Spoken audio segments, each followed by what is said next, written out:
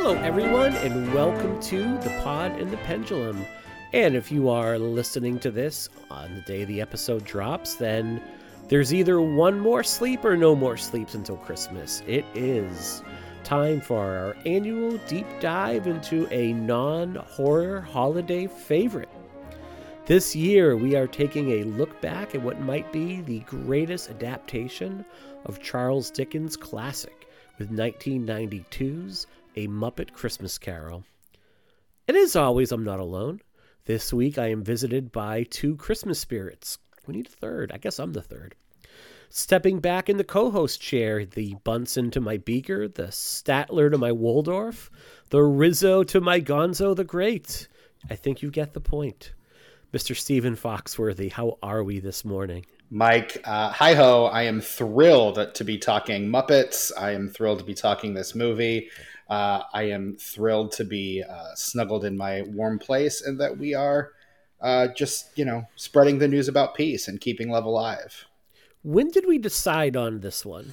I think you already had It's a Wonderful Life in the hopper for last year, but I think last year we were talking on the Patreon streaming service roundtable discussion. I brought up my love for Muppets when I recommended Muppet Haunted Mansion, and you're like, we need to talk Muppets sometime. And I think that was the germ from which this all expanded. So it's been a year that we've been waiting to talk about this movie. Pretty and now much, we finally get to. So there will be absolutely no letdown whatsoever, like no anticipation and no letdown whatsoever. Awesome.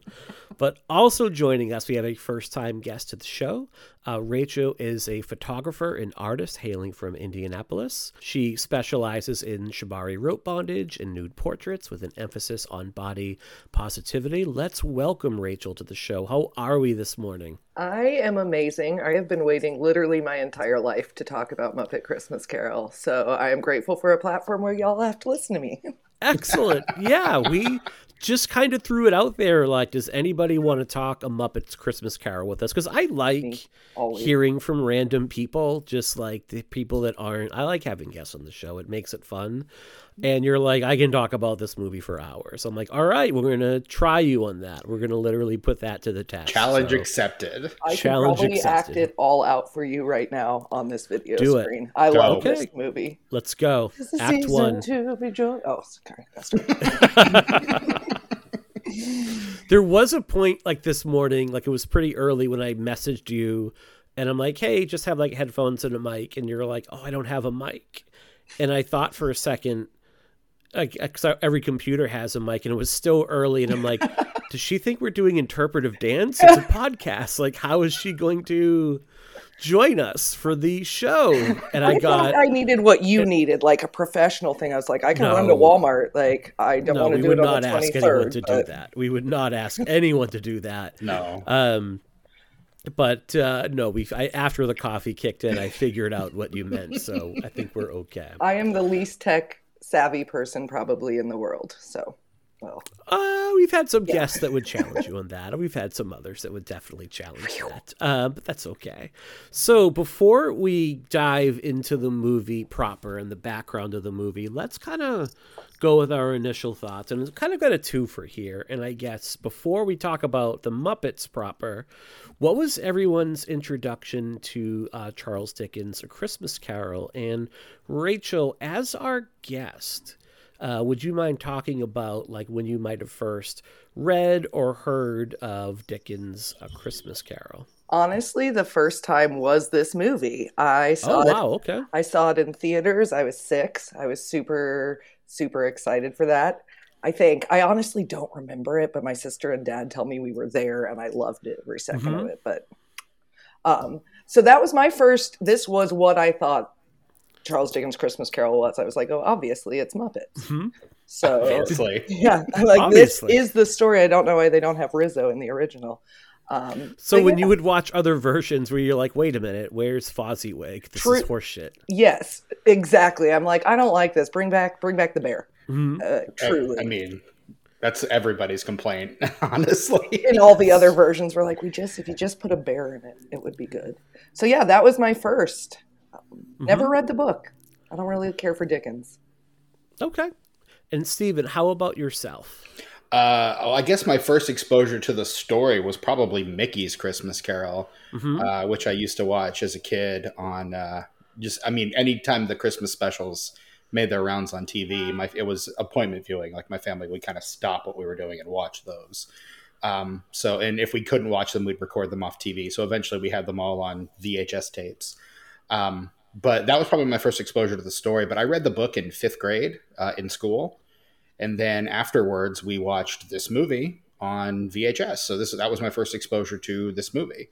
And I've pretty much loved it ever since. So, yeah. Excellent. So for us, like my dad used to read us this story every Christmas season. And I guess that's a tradition. I guess like that was not an uncommon thing where he would break it in chunks, like chapter by chapter, and he would time it so that he would wrap up. Like we would be the house that threw the Christmas Eve family party every year, and then we would go out to either Nana's or Grandma's for Christmas Day. But we had like his side of the family and my mom's side would get together at our place every Christmas Eve. He would time it to wrap up like right before all the guests would arrive. And like the week before Christmas, he would just like sit us by the fire and he would read to us. This honestly carried on till I think I was in high school because I had a younger sister as well. So it's kind of a nice kind of family tradition. I love that. And that's awesome. Dad would always cry when he would get to the ghost of Christmas yet to come in Tiny Tim's death. Like that would always make him tear up. My dad passed when I was 19, and I like to joke that like I'll never forget his like final words to me, or like it should be you, son. But like those were not his final words, which that would be amazing. The story for sure. That would be awesome. But no, it's just like a really great memory. And I just remember growing up, like we would go see this, not just like watch, like the George C. Scott version was the one we would watch on television, which is awesome. Like it's probably like my second favorite version of this. Like that one is like George C. Scott, who I don't think is acting, because I think he's just that curmudgeonly. I think that's just him, like no acting. I think the George C. Scott version, he's like, do I really have to like be nice at the end? Why can't it just be I wake up and I'm like, oh, that was a shitty dream. And fuck you, I'm keeping my money. Yeah. You're slightly less cranky, maybe. Yeah. I just go for clothes and some houses at the end. It's like, no, George, that's not the point. But we would go to like the North Shore, like theater would do this state as a stage play every year. And we would go and catch that. Like our school would go on school field trips. I think as like recently as 2019, my wife and I went to catch this as the production for like live theater. Like I just love this story. So it's it's been in our family forever. Yeah. So, and how about the Muppets themselves? Like I feel like they don't have the same sort of cultural cachet they did when we were growing up, when they were kind of ubiquitous and everywhere. But what was all like your early experiences with the Muppets, and what do they mean to you as kids? Because I feel like in the 80s and 90s, like everyone knew and loved the Muppets, and now people look at you funny when you mention them to a certain degree. Well, I come from a like strangely media averse family. Like, okay, my parents still don't really consume media. So as a kid, like we didn't have a lot in our lives. So like my Muppet, until the internet and I got a little bit older, like my Muppet exposure was very low. I saw this movie, so I was like, this is the Muppets, and I'm obsessed. A little bit of Sesame Street, little bit of Muppet Babies, but I didn't know a ton about the Muppets until I got older and started being obsessed with Jim Henson as an artist and a puppeteer and all the crazy, wacky shit he does. So I didn't have a lot about it, but this was it, and I was obviously obsessed. So could I ask you then, because you're a photographer and you do like a lot of live shoots, and like a lot of your shoots are fairly complicated because you're doing like a lot of like rope photography, and there's like a lot of moving parts to that. How would you, because I just heard you mention like Henson there, how would you say like his like puppetry or his like work like influenced, or I guess influence like kind of like sticks to what you do, or like influences what you do now? I think just seeing an artist who is so completely committed to their vision. It's completely different from what mine is, but someone who's like, hey, listen, I'm going to create these wild puppets. Or even he did this experimental video about time in his early career that was really like stop motion and wild. So I'm like, those kind of things where it's like, it isn't what everyone was doing. It isn't necessarily the most desirable at times, but he's like, I have this thing in my mind and I'm going to make it, and the way I do that is with puppets. I feel like that's how I see my art. I want to show something and I use photo or rope or people to do so. So it's just kind of inspired me in that way to just like say fuck it and be like, I want to do this thing. I want to make a giant 6-foot bird. And you're like, yeah, do it. Excellent. Okay. And Steven, how about yourself? Oh, I am an avid Henson fan from birth, pretty much. Like I watched Sesame Street growing up. My mom says that I used to try to do all the voices for all the characters. I had little imitations for every character based on their catchphrases. As soon as I learned to talk, I was quoting Sesame Street. Muppet Babies went on to that. I think Muppet Babies was my first exposure to Star Wars, weirdly, and Indiana Jones. Like I think I learned what those were from Muppet Babies. And then of course reruns of the Muppet Show, and then being able to like rent and watch the movies when they came on TV. So I literally grew up with the Muppets. Like when we went to Disney World when I was a kid, I had to go to MGM so I could see Muppet Vision 3D. Like, and I think I said on that Patreon episode that we did, I think overall Muppets are my favorite franchise, bar none. Like, I love the Muppets. They are my comfort watch. I am just hurt by the fact that Disney has not seen the value of the property that they have at their disposal with the Muppets, because they could be making all the money if they just knew how to utilize them properly. But it just kind of feels like they don't know what they're doing, and they don't know what to listen to them. They don't want to listen to the people that do, which is why Steve Whitmire is no longer with the Henson Corporation, unfortunately. And I mean, I've got Muppet thoughts. I'm coming to this table locked and loaded with Muppet thoughts today, Mike. Well, give us your big Muppet thought. Like if you were going to relaunch the Muppets today in 2024, you're going to make that the year of the Muppets. Like what would be the first thing you would do? Well, I think the two most recent decent things that happened with the Muppets were the 2011 film and Muppet Haunted Mansion. And I think those two things demonstrate what the Muppets do best, which is the let's put on a show mentality that was so pivotal to the original Muppet Show and what made it work. It's this scrappy group of artists who really don't go together at all, but they are a team, they're a troupe. And anyone who's ever been a part of an acting troupe or an artistic group knows like those ins and outs and knows those artistic struggles and knows why a role like Kermit is so thankless and so important.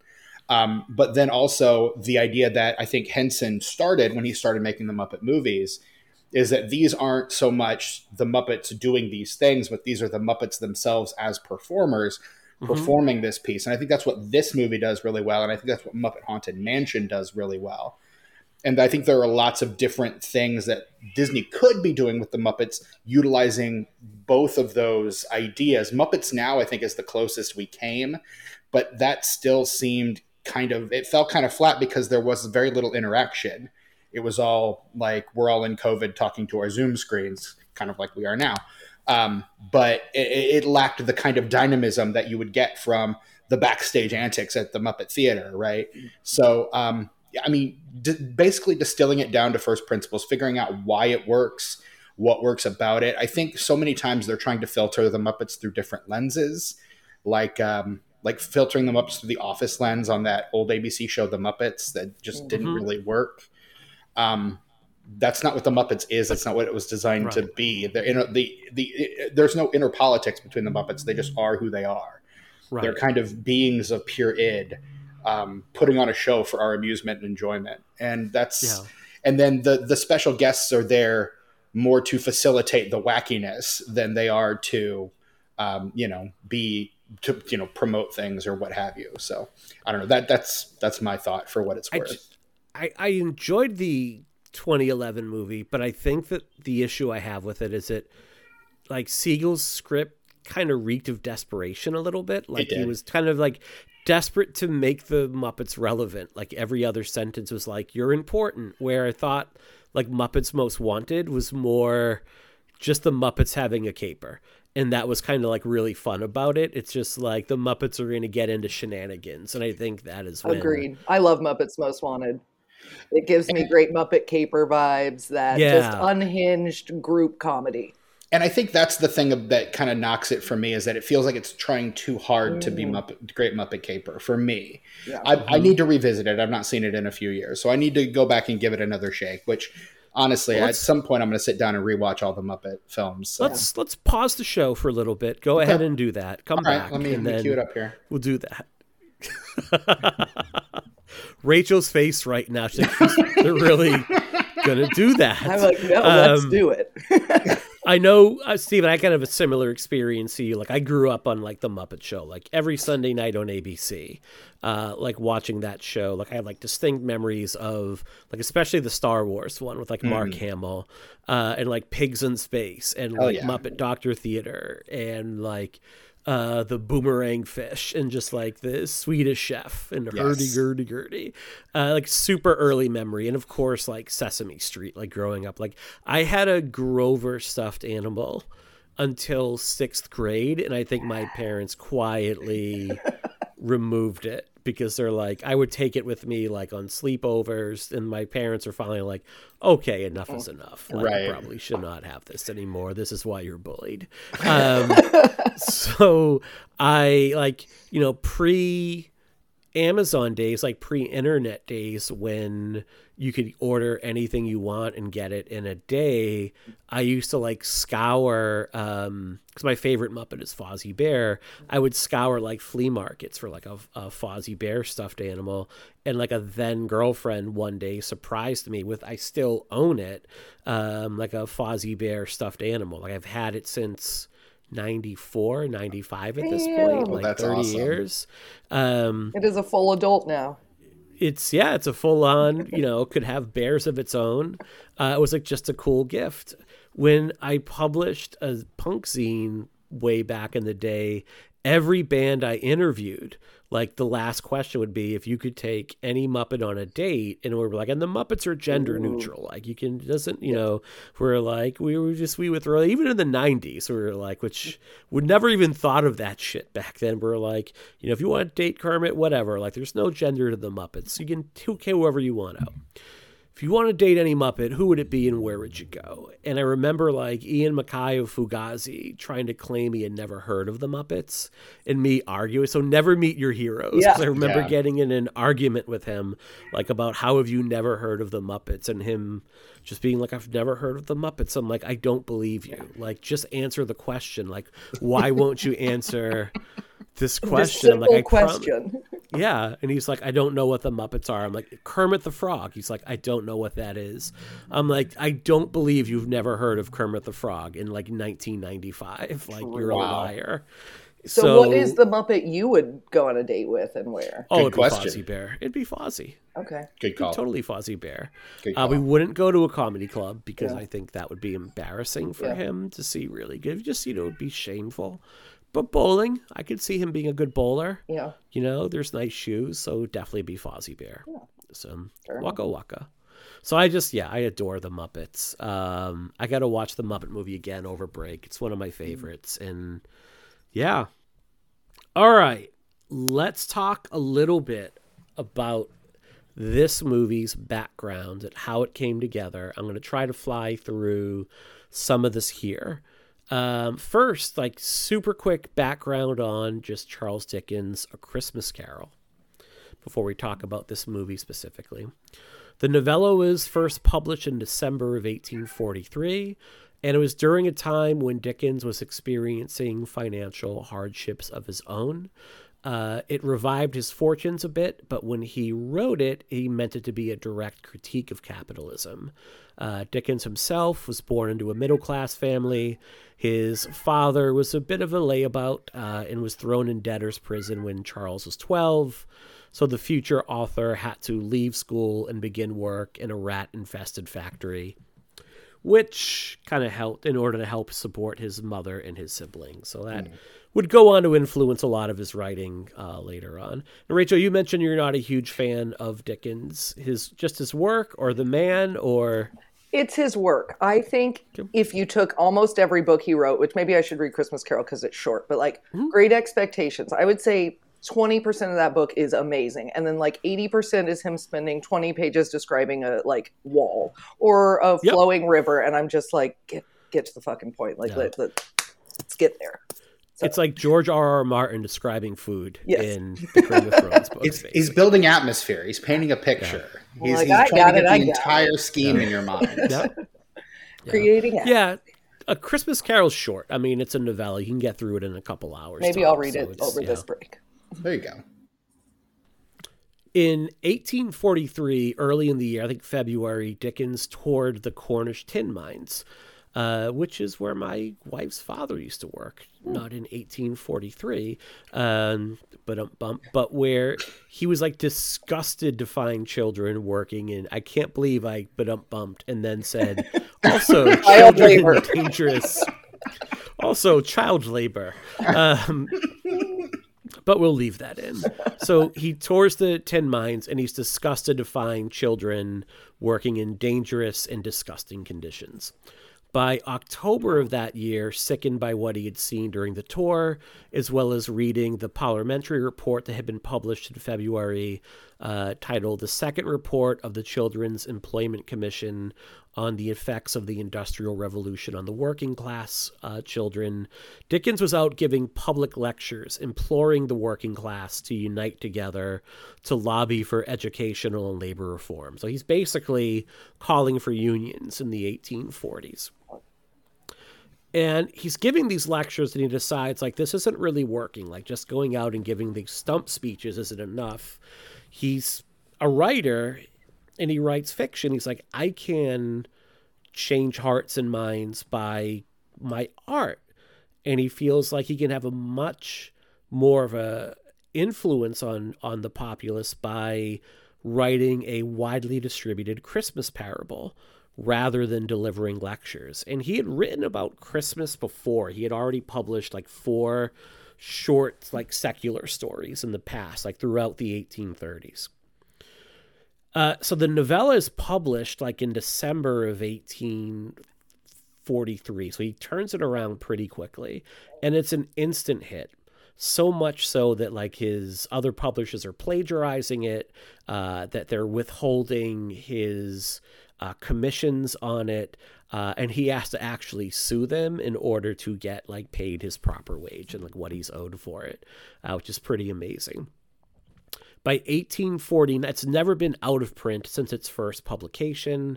By 1849, like Dickens is doing public readings of the story, which he would continue to do until the year of his death in 1870. And it remains one of the most adapted stories for stage, for film, television, and radio of all time. Like there's about 119 adaptations of it between all different mediums. Damn. I think 53 of them on film. Like it's one of those things that like there's always something in the works going on for it. So I mean, we mentioned the George C. Scott one. There is the Patrick Stewart version. Mm-hmm. There's obviously Scrooged with Bill Murray. There's just like tons of these that have like been made and adapted. I just happen to think that this is one of the best and like one of the most faithful versions of it. So, and it did have like a pretty far-reaching influence, like not only in terms like persons talking about like the anti-capitalism critique and helping out like the working poor, but also just in terms of the phrase Merry Christmas, although it had been used prior to the publication of it, it became like a lot more widespread. The idea of like gathering, like families gathering in homes, like because of the depiction, and here like that became more and more popular as well, because this is published at a time where you have not just like your traditional Christmas caroling, but for the first time, like putting Christmas trees at home and sending out Christmas cards. Like that is just becoming a thing in Victorian England, and it's depicted here in the novella.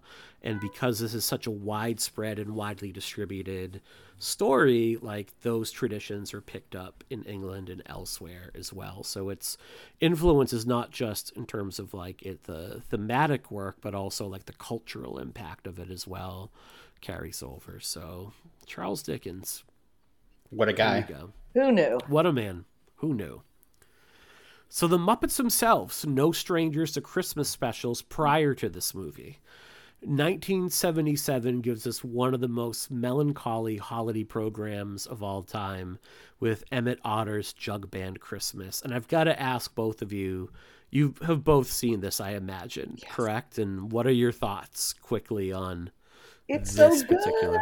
I have tragically not yet seen Emmett Otter's Jug Band Christmas. It's on my list. Maybe this is the year. Maybe that's what I do after we're done recording. Yes. After I'm done watching Muppets Most Wanted, I put on Emmett Otter's Jug Band Christmas. Mm-hmm. Rachel, your thoughts?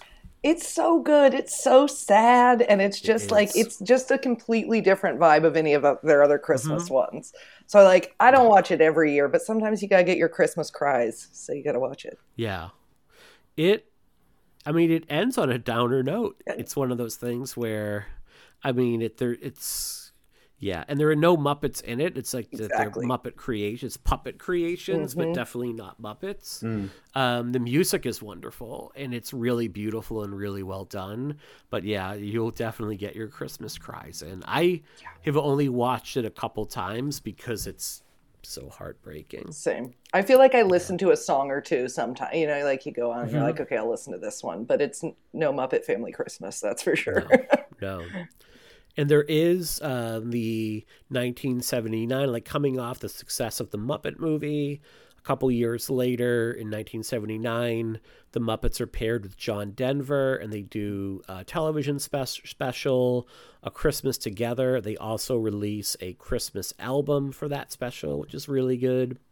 And then you're right, in 1987, just a few years before this movie, there is a Muppet Family Christmas, which I have never seen. So It's on YouTube, Mike. It is on YouTube. Go watch it. What is a Muppet Family Christmas? Oh, Mike. Is that when they go visit Fozzie Bear's mom? Yes. Is that the one? Okay. Yes. The entire Muppet clan piles into Fozzie's pickup truck, and they all drive to surprise his mother, who's gotten tickets to Malibu, I think Malibu, to California. I watched this like just the other day. After I finished my watch of this movie, I put on Muppet Family Christmas because I'm like, I need that nostalgia hit. And she's rented her place out to Doc and Sprocket from Fraggle Rock. But once the gang shows up, she's just like, well, okay, sure, everybody in. And then the Sesame Street gang shows up to do some caroling.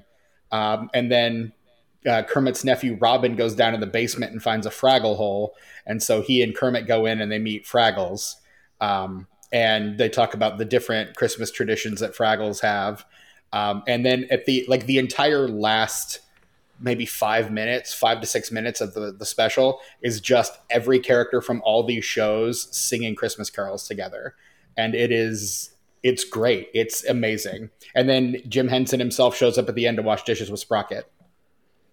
This sounds wonderful. It's a delight. And it is just like pure nostalgia hooked to my veins.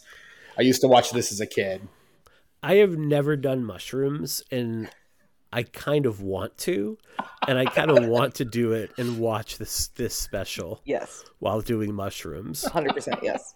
That'd be that would be a good time. You'd probably have a good trip. That sounds like an absolutely amazing time. But I think it's on YouTube, is what you're saying? It is it is in YouTube, and it's on YouTube in its entirety. Okay, so I think I will like cue that up, and I've watched this 3 times already this season, partly Yes. to prepare for this show. And I mentioned to my daughter like we're recording on this. She's like, "Well, that movie's amazing. I haven't watched it this season yet." I'm like, "All right, well, I guess we'll cue it up for the 4th time Yes. tonight after Yep. dinner and do a little, popcorn and hot cocoa, and it'll be our, like little Christmas movie for the night." Hell So Yeah. I yeah. Love can that. watch this so many times. Mhm. It's 85 minutes, so Yeah. not a huge commitment. I Not at think all. All Muppet right. Family Christmas is like 45, maybe Oh, Yeah, 50. So I'm perfect. like, you can Okay. throw it on before, get a little double feature going. absolutely. That would make Perfect. it. Speaking of someone who True. just did the double feature, it's a great double feature. Perfect. We'll do that. So in 1990, Jim Henson passes away.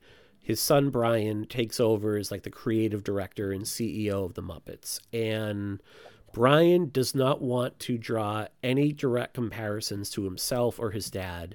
So the idea of like adapting a literary property as opposed to doing another original film in the style of like Muppets Take Manhattan or Great Muppet Caper, like it's much more appealing to him because they can just adapt something. So he's much more on board. There's some precedent there too, because Mm-hmm. there had been, I think, like maybe like a Henson storybook classic or something where they had adapted different stories with Muppet characters, some Mm-hmm. with actual Muppet characters and some just with Henson creations. So Yeah. there's definitely some precedent there leading into it. But in addition to Henson dying, Richard Hunt, one of the original Muppet performers, he passes away earlier in Yeah. '92. He's the man behind Scooter, Janice, Beaker, Sweetums, many, many other. He was one of the Mm-hmm. original voices of Miss Piggy before Frank Oz fully took that role over. He passes away in '92 due to complications from AIDS. And this film is Mm. dedicated both to Jim and to Richard Hunt. Yeah. But yeah, they're both incredible, and their absence is definitely felt in this movie, I Yeah. think. There are a number of Muppets missing, and we'll talk about that when we kind of Mhm. talk about the movie. Hmm. You're right, because there's the Storyteller, which I think ran on NBC. With John Hurt. Yeah, and it's like adapting like fairy tales and literary tales like they would do a different one. And that's where like Brian Henson got like some of his beginning, and we'll talk about that here in a moment. It's in a little bit darker material as well. It's not necessarily like you wouldn't expect to see Kermit like pop up on something like that. And that was something that Henson was really passionate about. The further he got into his career, I was reading something Mm-hmm. on Steve Whitmire's blog earlier, and he's writing about Henson would never go back and watch the old stuff. He was always wanted to kind of push forward, and Mm-hmm. I think particularly when you see stuff like the Dark Crystal and Labyrinth, he was really passionate about getting like making puppet forward things for adults, and I think Mm-hmm. the Storyteller was just a step in that journey for him. Yeah, in a lot of ways, like the things like the Muppets and Sesame Street, like that pays the bills. You know what I mean? Like the Yeah. licensing from like the Muppets alone allows like Jim Henson to do Labyrinth and Dark Crystal, which maybe aren't as commercially as successful, but are like a lot more groundbreak. Well, they're groundbreaking and pioneering, and maybe more to his like aesthetic at that Hmm. point. Right. So, um, originally this is going to be a made-for-TV movie. It's actually not going to be a theatrical release. Like it's going to be on ABC and be like the Sunday night movie of the week, something the family would gather around. Back when that would be a huge deal, like back when not everybody has cable, and you're going to get like 30 million. Probably, in all honesty, more people probably would have watched this on television than wound up seeing it in movie theaters during its original theatrical run. But after Jerry Jewell turns in his script, like Disney loves the script and decides like, why don't we release this and distribute the film theatrically? They feel like they have the potential for a massive holiday hit on their hands. Right. I mean, Jerry Jewell is just one of the names that you hear alongside Henson as just like one of the pioneers of Mm-hmm. the early Muppet stuff. And most of the great stuff that they put out in those early days has Jerry Jewell's name on it. Like Mm-hmm. his is the script that they use for the original Muppet movie. He's the writer on like Muppet Treasure Island. He's the head writer on the Muppet Show. Like he is, after Henson, I would say he's probably the guy that kind of best hones the aesthetic and the sense of humor of the Muppets. I think Henson and Jewell kind of share that responsibility. So anything Jerry Jewell's going to turn out, it's going to be amazing. And I would say the third guy is Paul Williams, who we'll talk about in a little bit. Like that would be like the three people. Well, Frank Oz, obviously, too. Yeah. But so the four people I would say would be most responsible. But like Paul Williams and his music, especially with the Muppet movie, is like a huge part of it. Michael Caine is like really the first and only person they decide they want to get to play Ebenezer Scrooge for this movie, and he makes a very specific choice in how he's going to play it. He says, I'm going to play Scrooge like I'm acting with the Royal Shakespeare Company. I'm never going to wink to camera. I'm going to adjust my performance. I am not going to adjust my performance at all because it's puppets.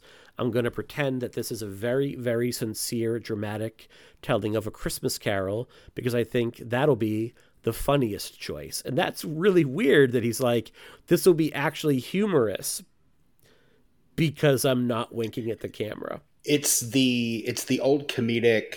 He's the straight man. Like the idea that humor is found in the honesty of a situation. So if you want to play the comedy, sometimes you have to play it straight. Yeah. Let the Muppets be as wacky as they're going to be, and then he's just the guy going, this is happening, I suppose. Yeah. Rachel, we'll talk a lot more about Caine and his performance when we talk about the movie specifically, but do you find Caine's performance like funny overall? No, I think he plays it just so straight that not that it's not funny because there is humor in sad and dark situations, but he plays it so seriously that it like amplifies the craziness around him. And I think that really just like makes this movie what it is, because I am a believer that it is a scary movie. It's a scary movie for kids. And if he was goofing off and laughing, you would be like, look at these funny ghosts, but he's terrified and he is horrified by how he's acted and his emotion. And you need that to make it impactful. So I think he played it the way he had to. I don't think it would have been nearly as good if he was cracking jokes and winking. When I think of like the straight men in comedy setting up the jokes, I think of like Bud Abbott of Abbott and Costello, like Larry Fine from the Three Stooges, perhaps like the greatest straight man of all time. Dean Martin of like Martin and Lewis, like they are straight men that play it for laughs. But there are funny bits, but like Caine gives like especially over the summer we covered like Jaws the Revenge, and it's a much different performance from Michael Caine, who is definitely not playing it like he's acting with the Royal Shakespeare Company. Well, look, I think all respect to Jaws, but I think the Muppets put a little more respect on their name, please and thank you. Better puppeteering. Truly. Muppet Christmas Carol or Jaws 4? What has better puppeteering? No question. Yeah, no question. Muppet Christmas Carol. What if the Ghost of Christmas Future was played by like Jaws' fourth shark? That'd be amazing. That would be pretty great. Just pretty ominous. Pretty ominous. Pretty great. So the original idea of this movie, the way this was originally going to be played was going to be much more of a spoof. Henson says like the Muppets at that point, they're much more famous for questioning the status quo and for anti-established irreverence. So we took that and pointed it at Charles Dickens. Robin the Frog was going to be the ghost of Christmas past. Miss Piggy was going to be this Bacchanalian ghost of Christmas present, which is amazing. That sounds incredible. Yeah, I'd watch that movie too. I think I would too. An Animal was going to be the ghost of Christmas yet to come. Although Henson has also said Gonzo was going to be the ghost of Christmas yet to come as well. I've heard that, and he was going to play it silent except for the nose would just be poking out of his head. Jesus. We were going to do a romping comedy. Then they decide not to go that route because like Brian Henson decides like, let's play it straight. Like, let's actually give this material like the reverence it deserves. And Henson's only 26 when he's given this, and his father's just passed away. He's given this that's hundreds of $1 million empire to run. And he doesn't want to direct this movie. He's tapped to direct, And he's happy to do it when it's a made-for-television product. But as soon as Disney picks it up, he's like, this is way too big a task. Like, he has not directed anything at this point. He is like headed puppeteering. He's working on that. He's created... He's done a lot of creative work, but he has not directed anything. Right. And he could not convince anybody else to take over for him. So he's like, all right, well, I guess I'm stuck. And he credits the calming influence and support of Frank Oz as keeping him in the directing chair. Like, Frank Oz is like, look, I'm going to be with you the whole time. You've got this. You know what you're doing. He's like, your dad will be watching over your shoulder from afar, but I'm going to be right here with you as well. Like, we're never going to let you get in over your head. Don't worry about it. Like, we've got this. You're totally capable. Michael Caine went on to say, he's like, I did not know this was his first time directing. Like, he did a bang up job. And he's like, 2 weeks in, he's like, what do you mean this is his first time? Like, you almost wonder if Caine would have been like, oh, I would have taken way more advantage of this guy if I knew it was his. I mean, in terms of mentors, you can't really ask for better than Frank Oz. I mean, that man is a great director in his own right. Yeah. So, like, absolutely, yeah, hard to go wrong with that. With when you've got the guy who directed Little Shop of Horrors whispering in your ear the whole time, how do you go wrong? Yeah, and it just shows what a family of misfits both the Muppets are and the people who made them are. I feel like stories like that really, it's why the Muppets connect with people, because it's not just Disney pouring money into these weird puppets. It's people who have built their own clan of wild Muppets and are making shit that's cool. And I think that is why we love it so much, because that feeling is there. Yeah, and I think that's what made the Muppets hit as well. And maybe that's part of the reason why they've not hit as well since. Yeah. I mean, so many of those performers have started to sadly pass away. And so they don't have that kind of band of misfits feeling anymore. It's become much more of a corporate organization and a corporate entity. Yeah. And so you don't feel that kind of love and camaraderie that those early years had, because they were all in it together and they all shared that love of it together. So, yeah. I think there's something to be said about like a Frank Oz, a Steve Whitmore, a Jim Henson creating and developing these characters and coming up with backstory and living with these characters through the 70s, the 80s, and part of the 90s, so that like it feels like a real part of you. And it feels like a real kind of extension of yourself, that you feel very protective of it. And it seems like ridiculous to say like, oh, well, Kermit the Frog would never do that. It's like, what do you mean? It's like felt. Kermit the Frog will do whatever we tell it to do. There's a difference between having that sort of ownership versus kind of being a mercenary for hire, that maybe you grew up and kind of loved these characters, but at the end of the day, it's like another, just like it's a job, it's a CV that you add to your resume.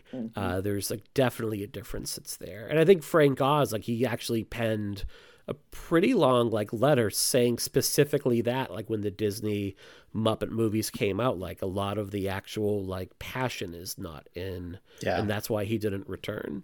Yeah, that's a big part of what kept him out. I think the one that he wanted to do after Jim's passing is the cheapest Muppet movie ever made.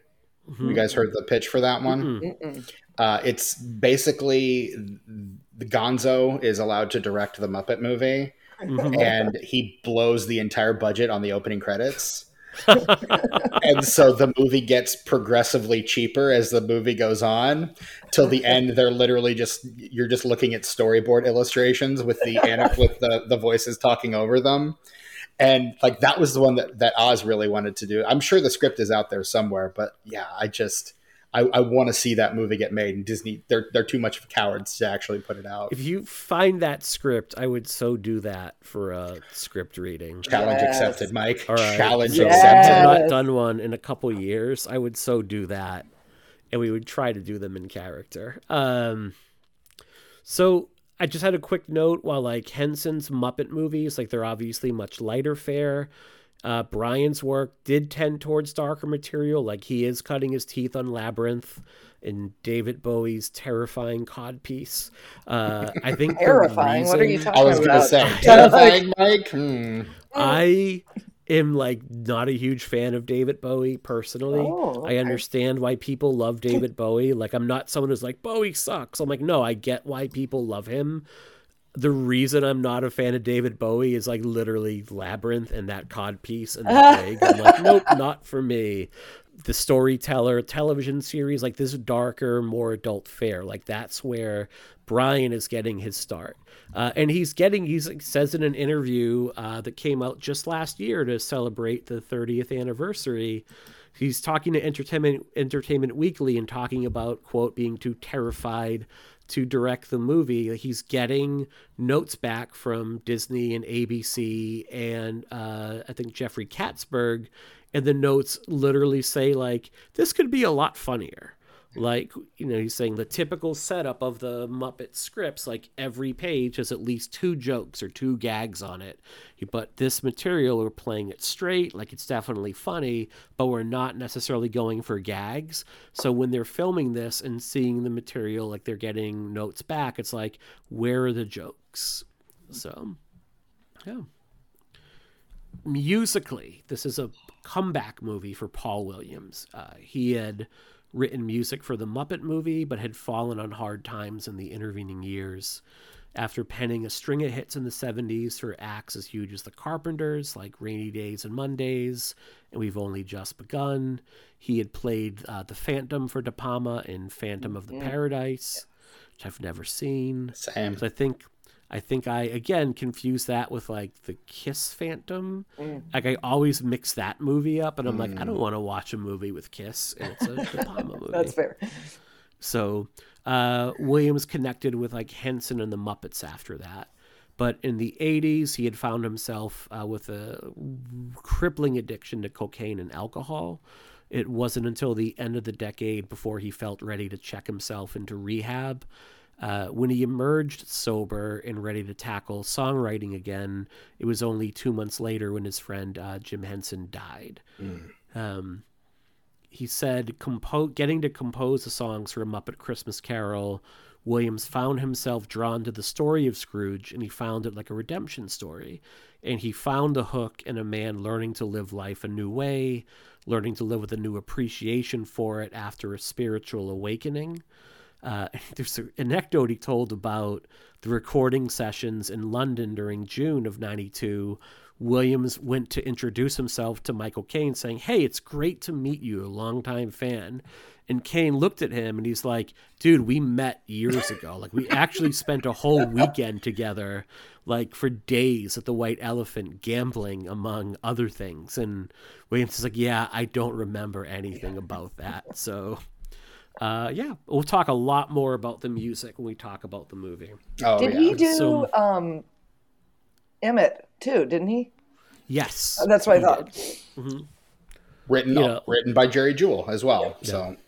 So he's a longtime staple, and he talked about like why he connected with, and I guess we'll talk about it when we talk about the movie. Like he appeared on the Muppet Show. Yes. And after a song he performs with Rolf the dog, Rolf says, "Oh, that's pretty sad, isn't it?" And he touches Rolf's hand and he says, "I didn't feel like I was touching a puppet." He felt like I was touching an actual character. Like that's how he was connecting with him. And I think that is like what the Muppets bring to the table. Like you don't feel like you're connecting with like a person that's playing a character. You feel like you're connecting with these actual beings. Right. Yes. So I guess we'll talk about that in a few minutes here, a little more in depth. But this movie's not a hit upon its initial release, which is kind of shocking because it's so beloved.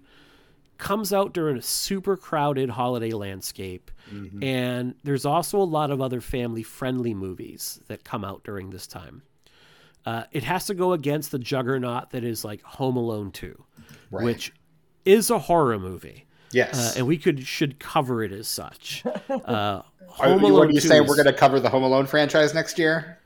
I think next Christmas we're either doing Home Alone or A Christmas Story as our Christmas Day movie. One of those two. Right on. Love that. I'm kind of leaning A Christmas Story because that movie's such a banger. And I love Bob Clark.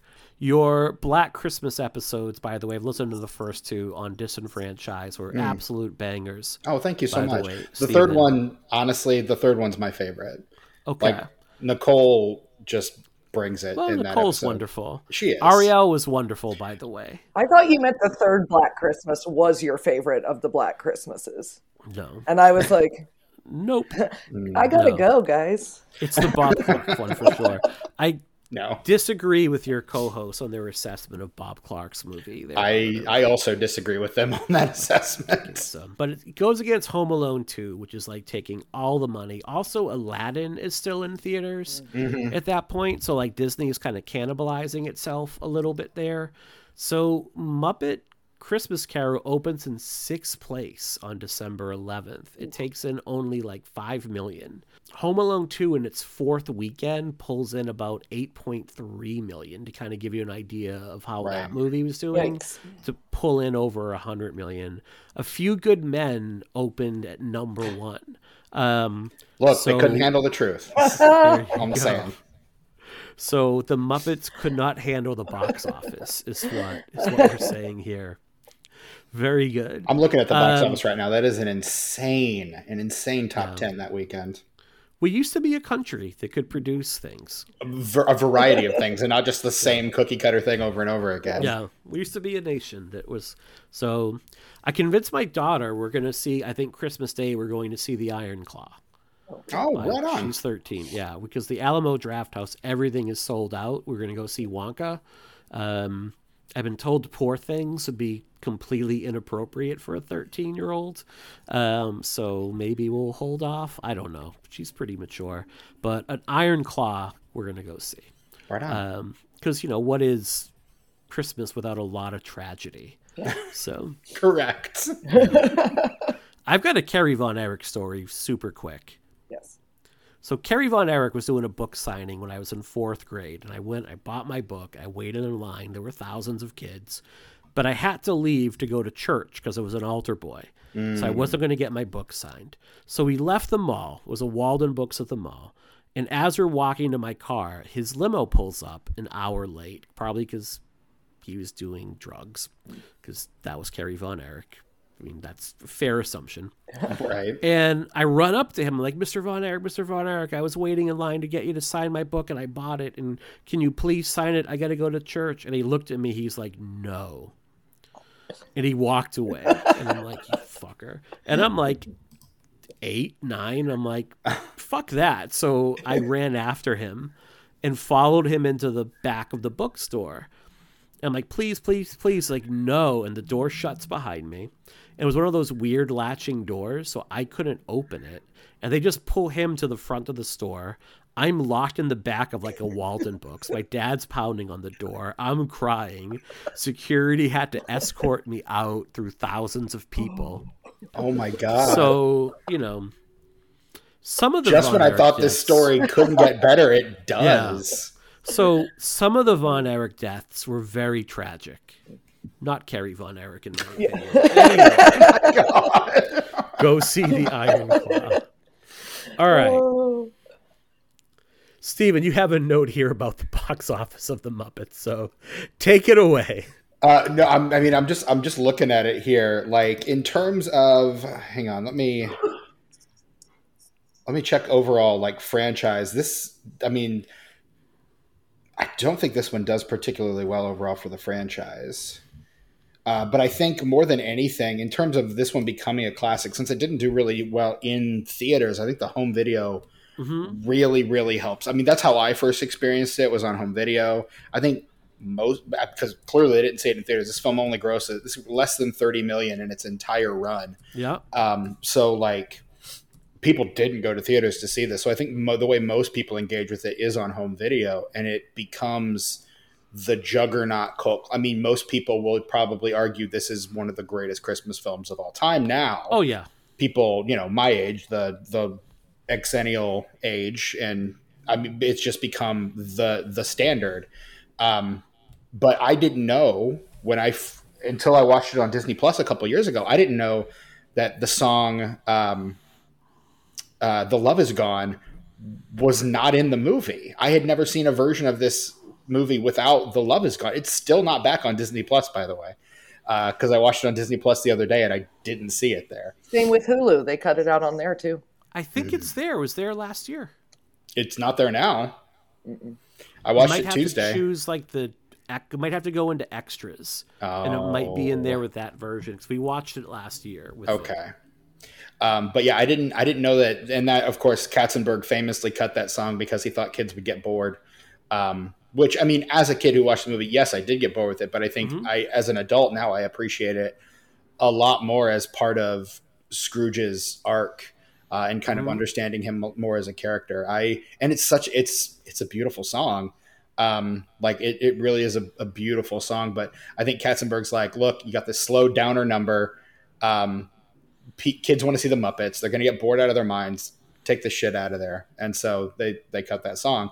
And I had never seen a version of it without until just a couple years, until I was a grown ass man. It belongs in there. Leave it in. Right. I think it's so important. I'm like, maybe I agree. I'm like, I just think that it's one of the first times you see this like massive humanization of Scrooge, which is a huge part of this. I think the Muppets aren't in it, but they're watching it with you. And I feel like Gonzo and Rizzo are the perfect guide to your emotional reaction to the movie. If you're not sure how you feel, there they are. They're crying. I cried every time in it as a kid. Sometimes I still do because being sad and lonely, especially at the holidays, it hits whether or not you realize that's why you're crying at it. Like so many people are sad and alone, not with the people they love, or have ruined relationships with the people they love at Christmas, and to watch it like brutally performed right there for you.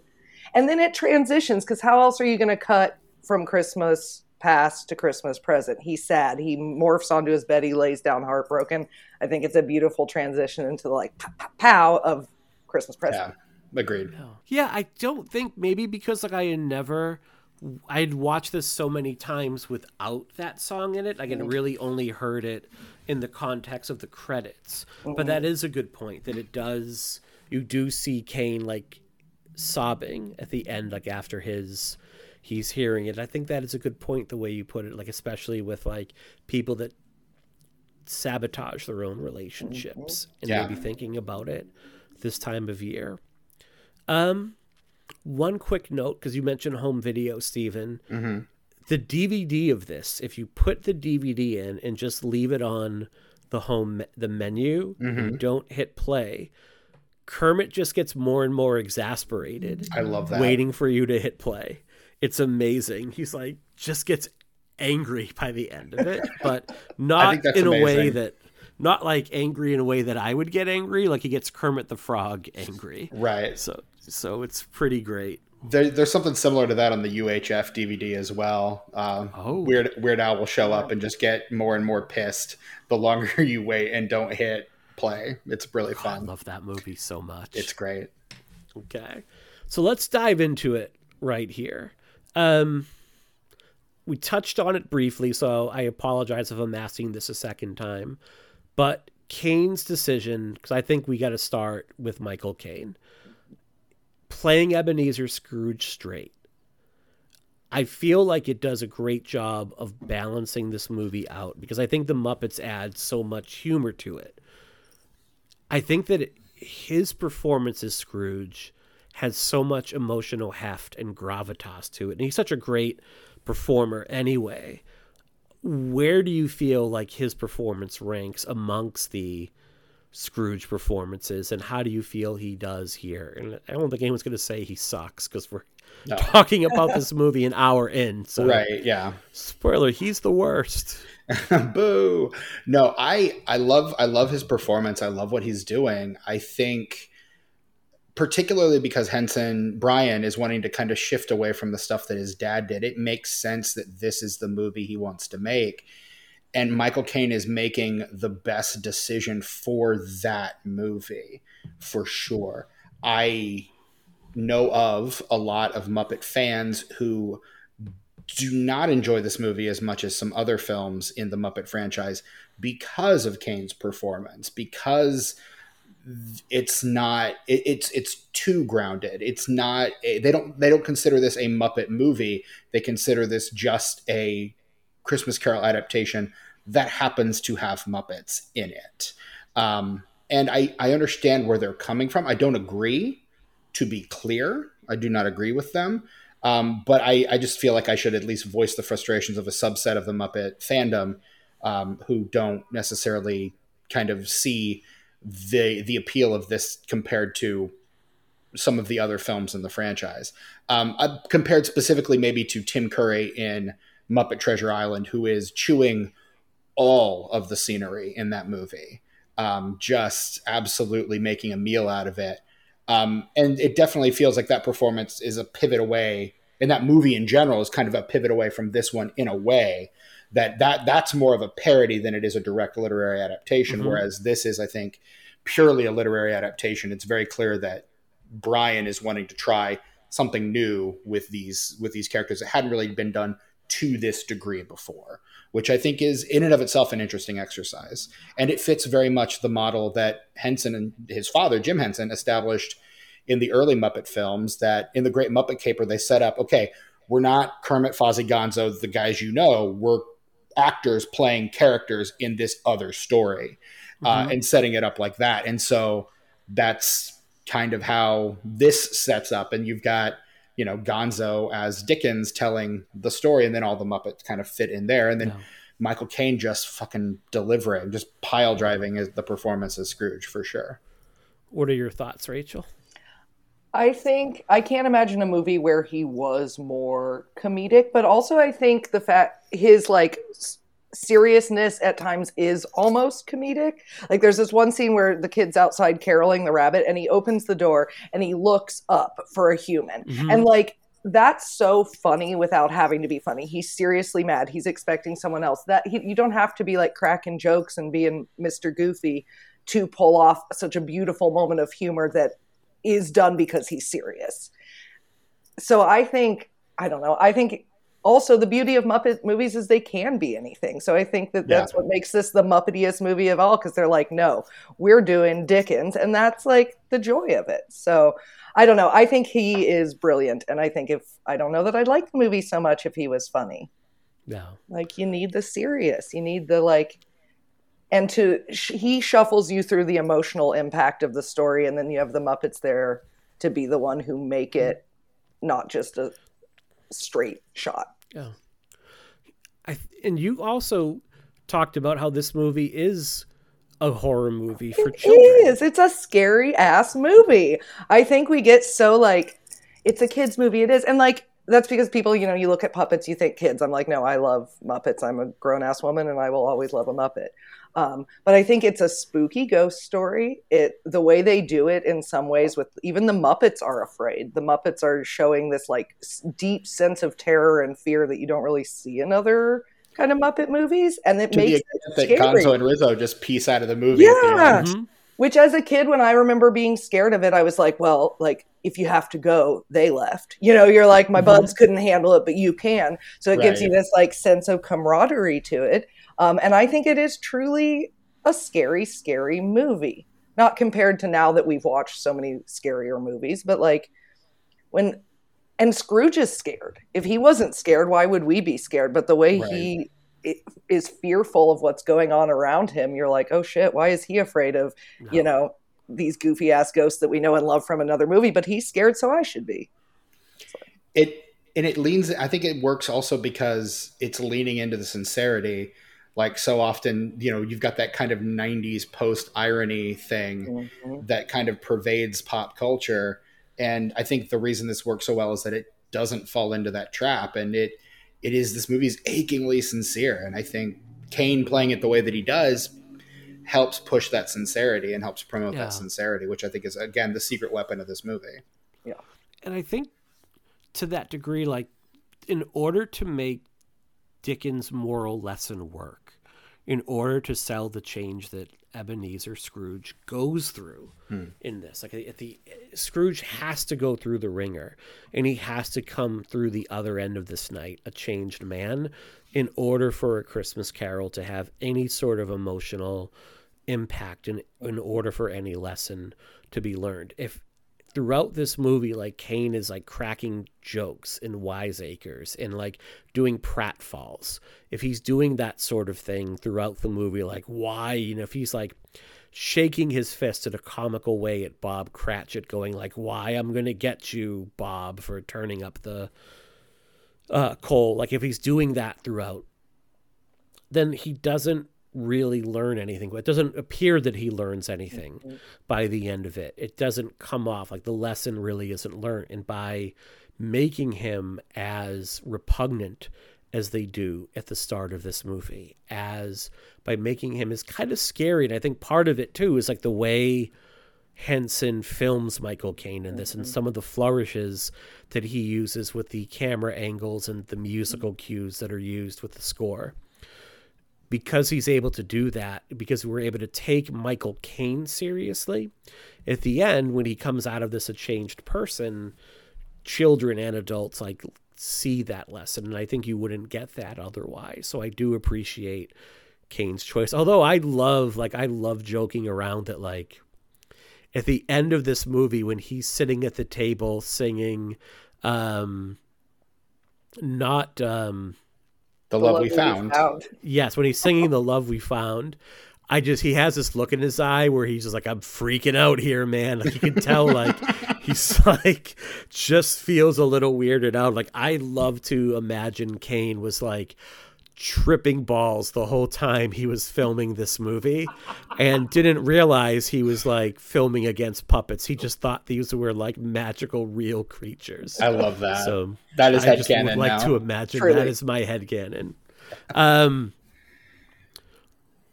Our thoughts on Gonzo as our omniscient narrator, Perfect. as Mr. Charles Dickens perfection. himself with Rizzo the Rat. I love their pairing is kind of a revelation. And I think based on what I read, I again stumbled on Steve Whitmire's blog this morning when I was just like dicking around on the internet. And someone asked him about what he remembers from Muppet Family Christmas. And they talk about how much they love the pairing of the turkey that he plays in that with Gonzo, and then the pairing of Gonzo and Rizzo in this. And I put this little blurb in the notes here about him reminiscing about that, about his relationship with Dave Gells. At that stage, after the Fraggle years, Dave and I had developed an amazing chemistry between us. We were like an old married couple who can look at each other and intuit what the other was thinking and often about to say. Our sense of each other's timing was virtually telepathic. And then he goes and tells a goofy story about how they used to get Indian food in Toronto. And how Steve didn't know how to pronounce anything.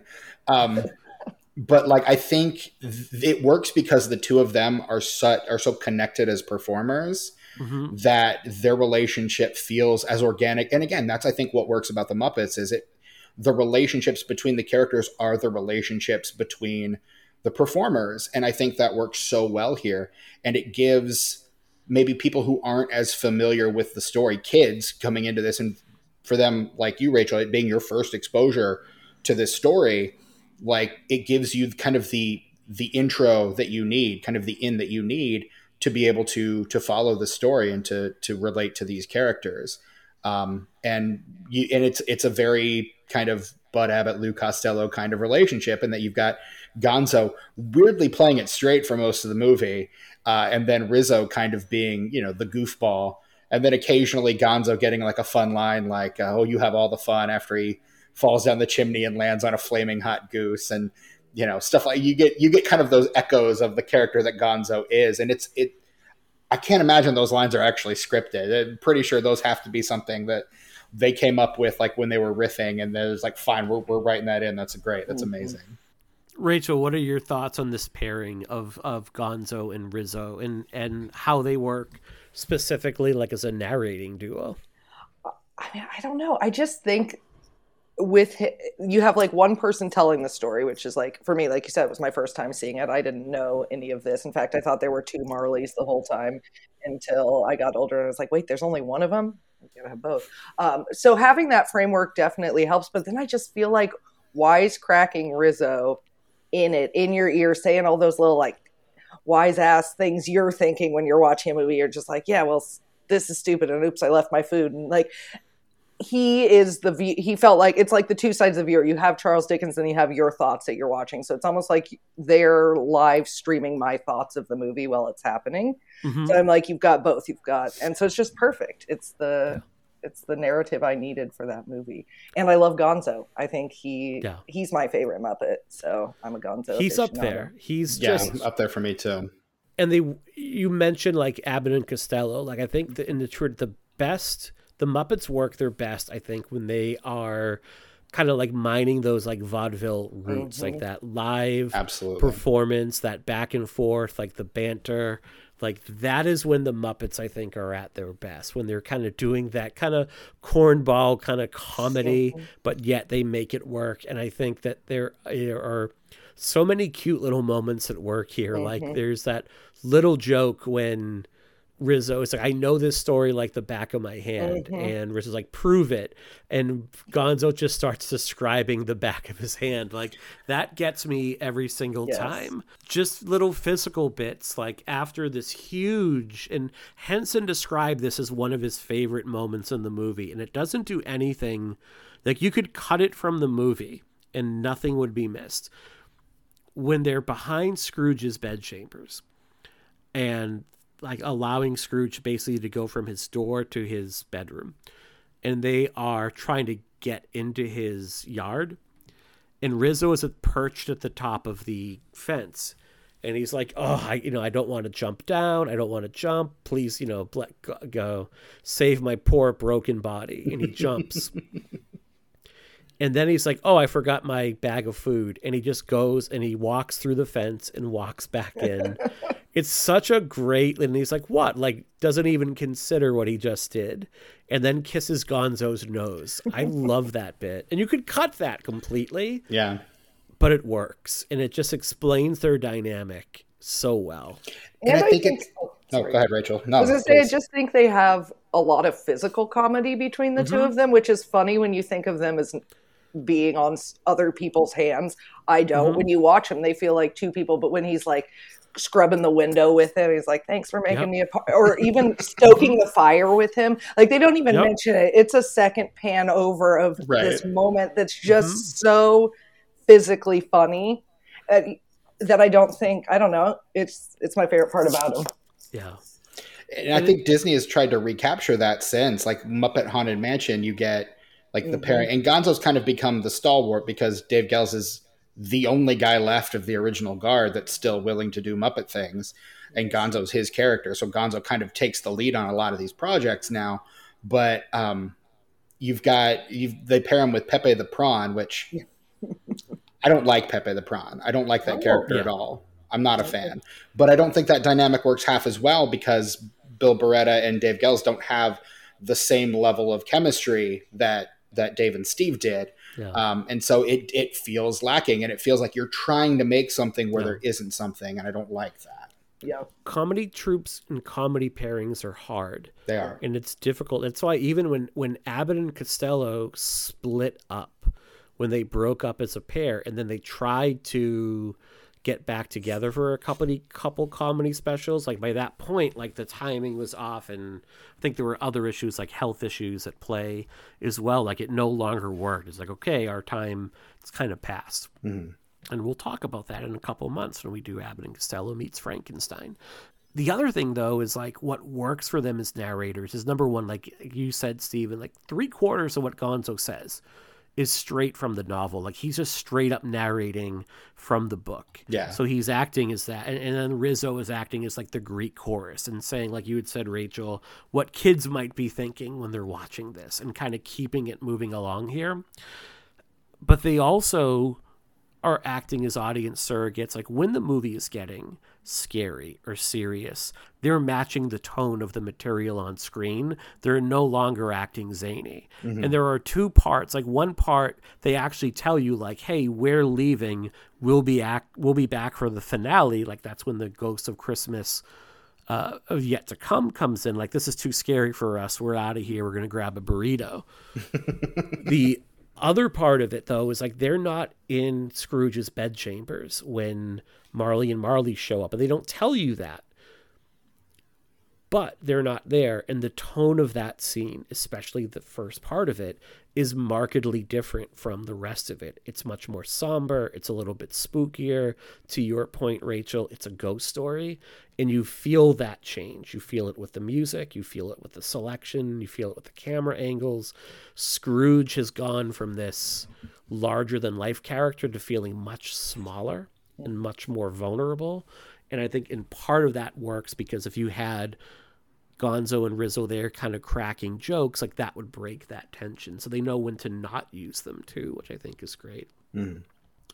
So speaking of being used, what are your thoughts in general of like all of these other Muppet roles? Like how are they cast?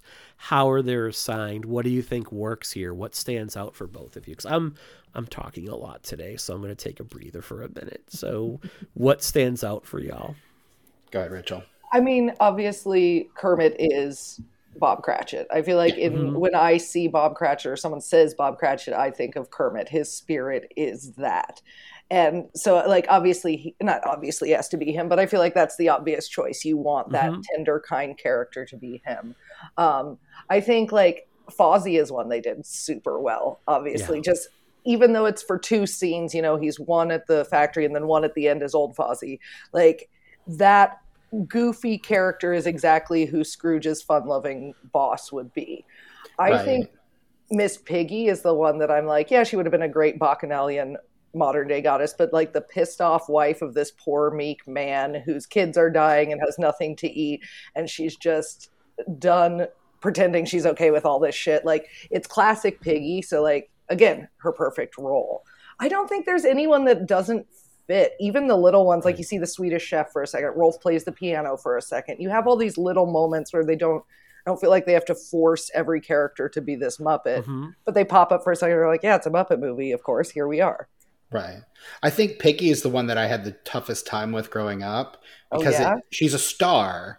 You know, she needs to be front and center. Why are we sidelining her? Like, I could, in another version of this, I could see her playing Scrooge's love interest. Yeah. But it feels like, well, Kermit's obviously Cratchit, so she's then obviously has to be Mrs. Cratchit. And I don't think the role, it's been a while since I've read the original Dickens novel, but that role, I feel like they've suited Piggy to that role. They're like, okay, since Piggy has to play this character, now we need to make this into a Piggy character. And so you get her being a lot more assertive, and I'm going to raise you right off the pavement and all that stuff that she does, which I think ends up working really well. But I remember when I was younger being like, I think Piggy deserves more than this.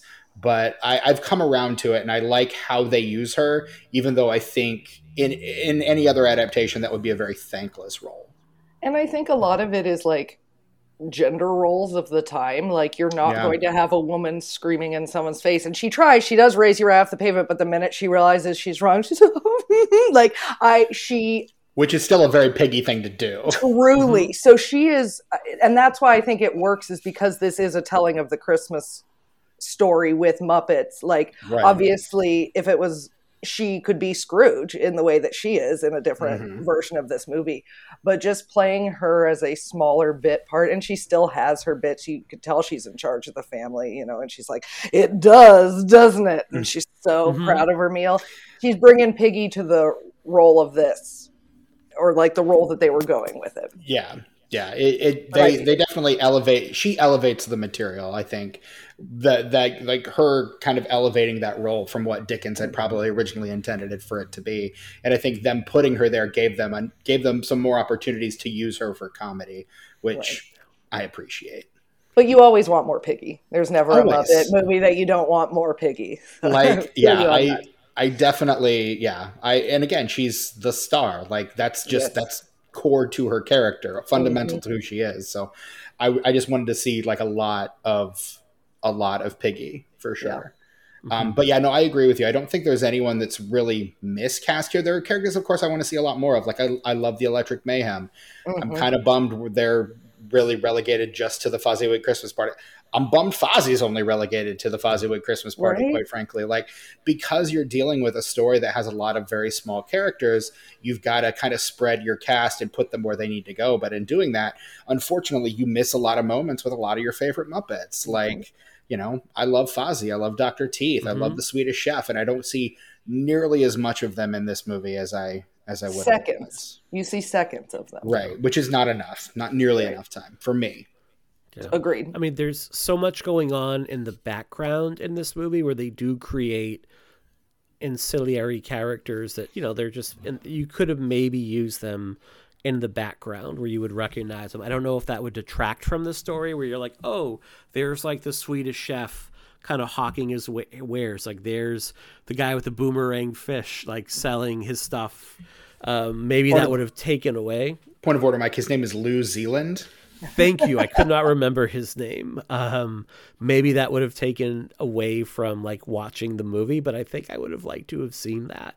I love Fozzie so much. And what I love is that all of the characters, although they're playing parts in a movie, and I do love at one point when like Gonzo literally leans into Sam the Eagle. Like almost like you forgot your lines on stage. And it's like, we're in Britain. And Sam is like, it is the British way. That gets me every time. I laugh every time. It's such a silly, small, and then like Sam kind of like looks at him after he walks on stage. Like Sam's like, was that okay? Like just kind of looks over at him and it kills me every time. I laugh. There's also a little line he has that I never caught it until last night. As like they're zooming out on the ghost and Michael Caine, you hear Sam go, "Remember, you don't tip." Yes. Which is such a Sam the Eagle thing to say.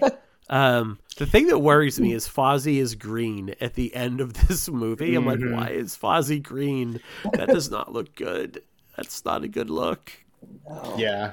The only time we see him look like that is when in that picture in Great Muppet Caper, when Kermit and Fozzie are playing brothers, and they're like, "What does your dad look like?" And it's Fozzie's body with Kermit's eyes and Kermit's frill, and the fur is completely green. Yeah.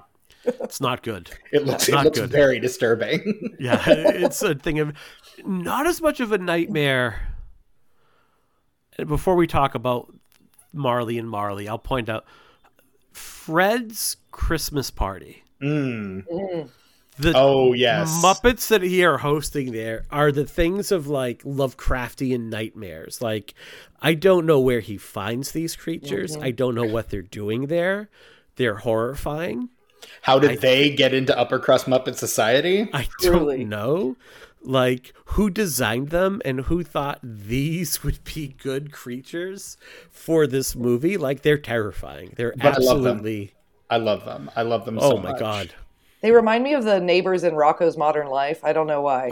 Yes. Something about the shape of their mouths and the warts. Yeah, that's what they always remind me of as a Muppet version. You expect them to open their mouth and for like Tiny Tim's legs to be sticking out of their mouths like they've eaten. They just like, what do you live? We serve babies. Just like they're horrifying. And it's like the real fear. Like, yeah, we're all scared of dying. We're all scared of the horrible things that come. But what we're really afraid of is all of our, not even friends, but the people we know talking shit about us when we're not there. Like, that's like the ultimate horror. Yeah. Yeah. That's a good point. Just everyone you know sitting there making jokes at your expense and you can't say anything. There's no reason to bring him there except to like, hey, I'm going to bring you here to get humiliated. Yeah. Hey, listen. He asks for it. He says, "Show me family." You're like, all right. Oh, so careful sad. What you ask for, man. Yeah. Truly.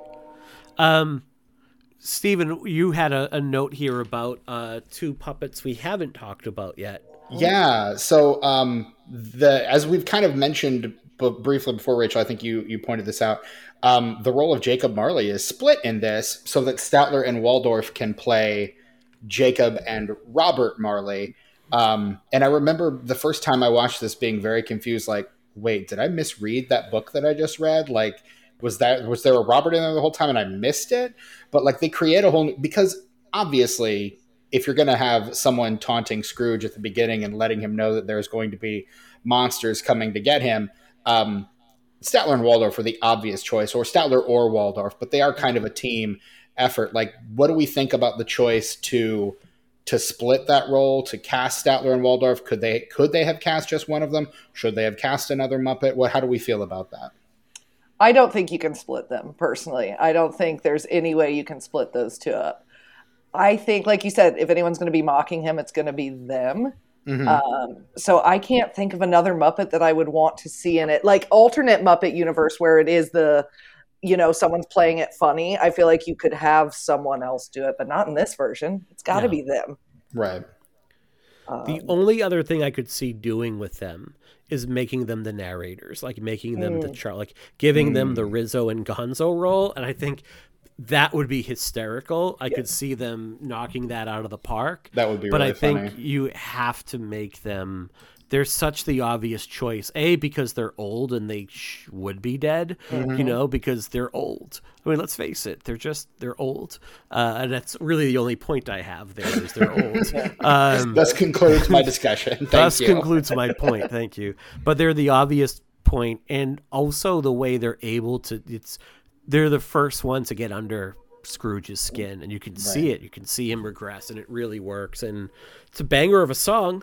Marley and Marley is a great tune. Horrifying, but too. Yeah, you can see both of them being the kind of like money hungry, scrounging, the type of people that would definitely put orphans out on the street on Christmas Day and get a good laugh out of it. Like you can see them being the two Muppets that would do that. And they have one of the best jokes in the movie at Fozziwig's party when they're like, "It was pointless. It was short. We loved it." Right. Poor Fozziwig's speech. Like he gets no respect. No. And he's their boss. That's great. It's not like when they're... Sorry. Mm-hmm. No, you first. I was just going to say, there's a part in Marley and Marley when they're talking about the orphanage that they are laughing and they're joking, but even at the end of that, they both shudder when they're talking about that, and it gives them that they as people or as Muppets would not, they don't give a fuck about anyone, they're gonna do anything, but that gives that, we've seen some things now that we're dead and being tortured for the things we did, there's that little bit of humanity to it that I think also makes it horrifying for Scrooge. I don't think they shudder because they put orphans out. They shudder because they're in chains. They don't care about the orphans still. Okay. And there's a part that there's a couple of things that are missing in this because you can't put everything in, but they talk in the novella when Marley encounters Scrooge, he says, like, "Look, you've been alive 7 more years. Like, your chains are much longer than mine because you've had 7 more years to be a miserable prick." He doesn't say miserable prick because that's not Dickensian, right? Yeah, it would not be. And I wonder if so much of that is because I've never read it, that makes the difference of the perception is because I only first knew it as 2 Marleys. Oh yeah, that might be, but it's their interplay is great and they're wonderful. They're really, really wonderful. Oh yeah. I don't see how you could break. The only thing I could see them doing is just if they were the narrators, that would be it. There are new Muppets in this, and I do appreciate that they don't use Muppets we recognize as the ghost of Christmas, the Christmas ghost. I love the designs here, that ethereal design for the Ghost of Christmas Past. She was actually filmed in a water tank, and then they would composite her into the shot afterwards in order to give her that look of like the floating robes. I guess they tried it in oil. It didn't quite look as so well. Just a greasy past ghost. Yeah, just like the Ghost of Crisco. Get a shimmer. Yeah. So how do we feel that these ghosts represent like what we think of when we think of this story as it's been represented in other mediums?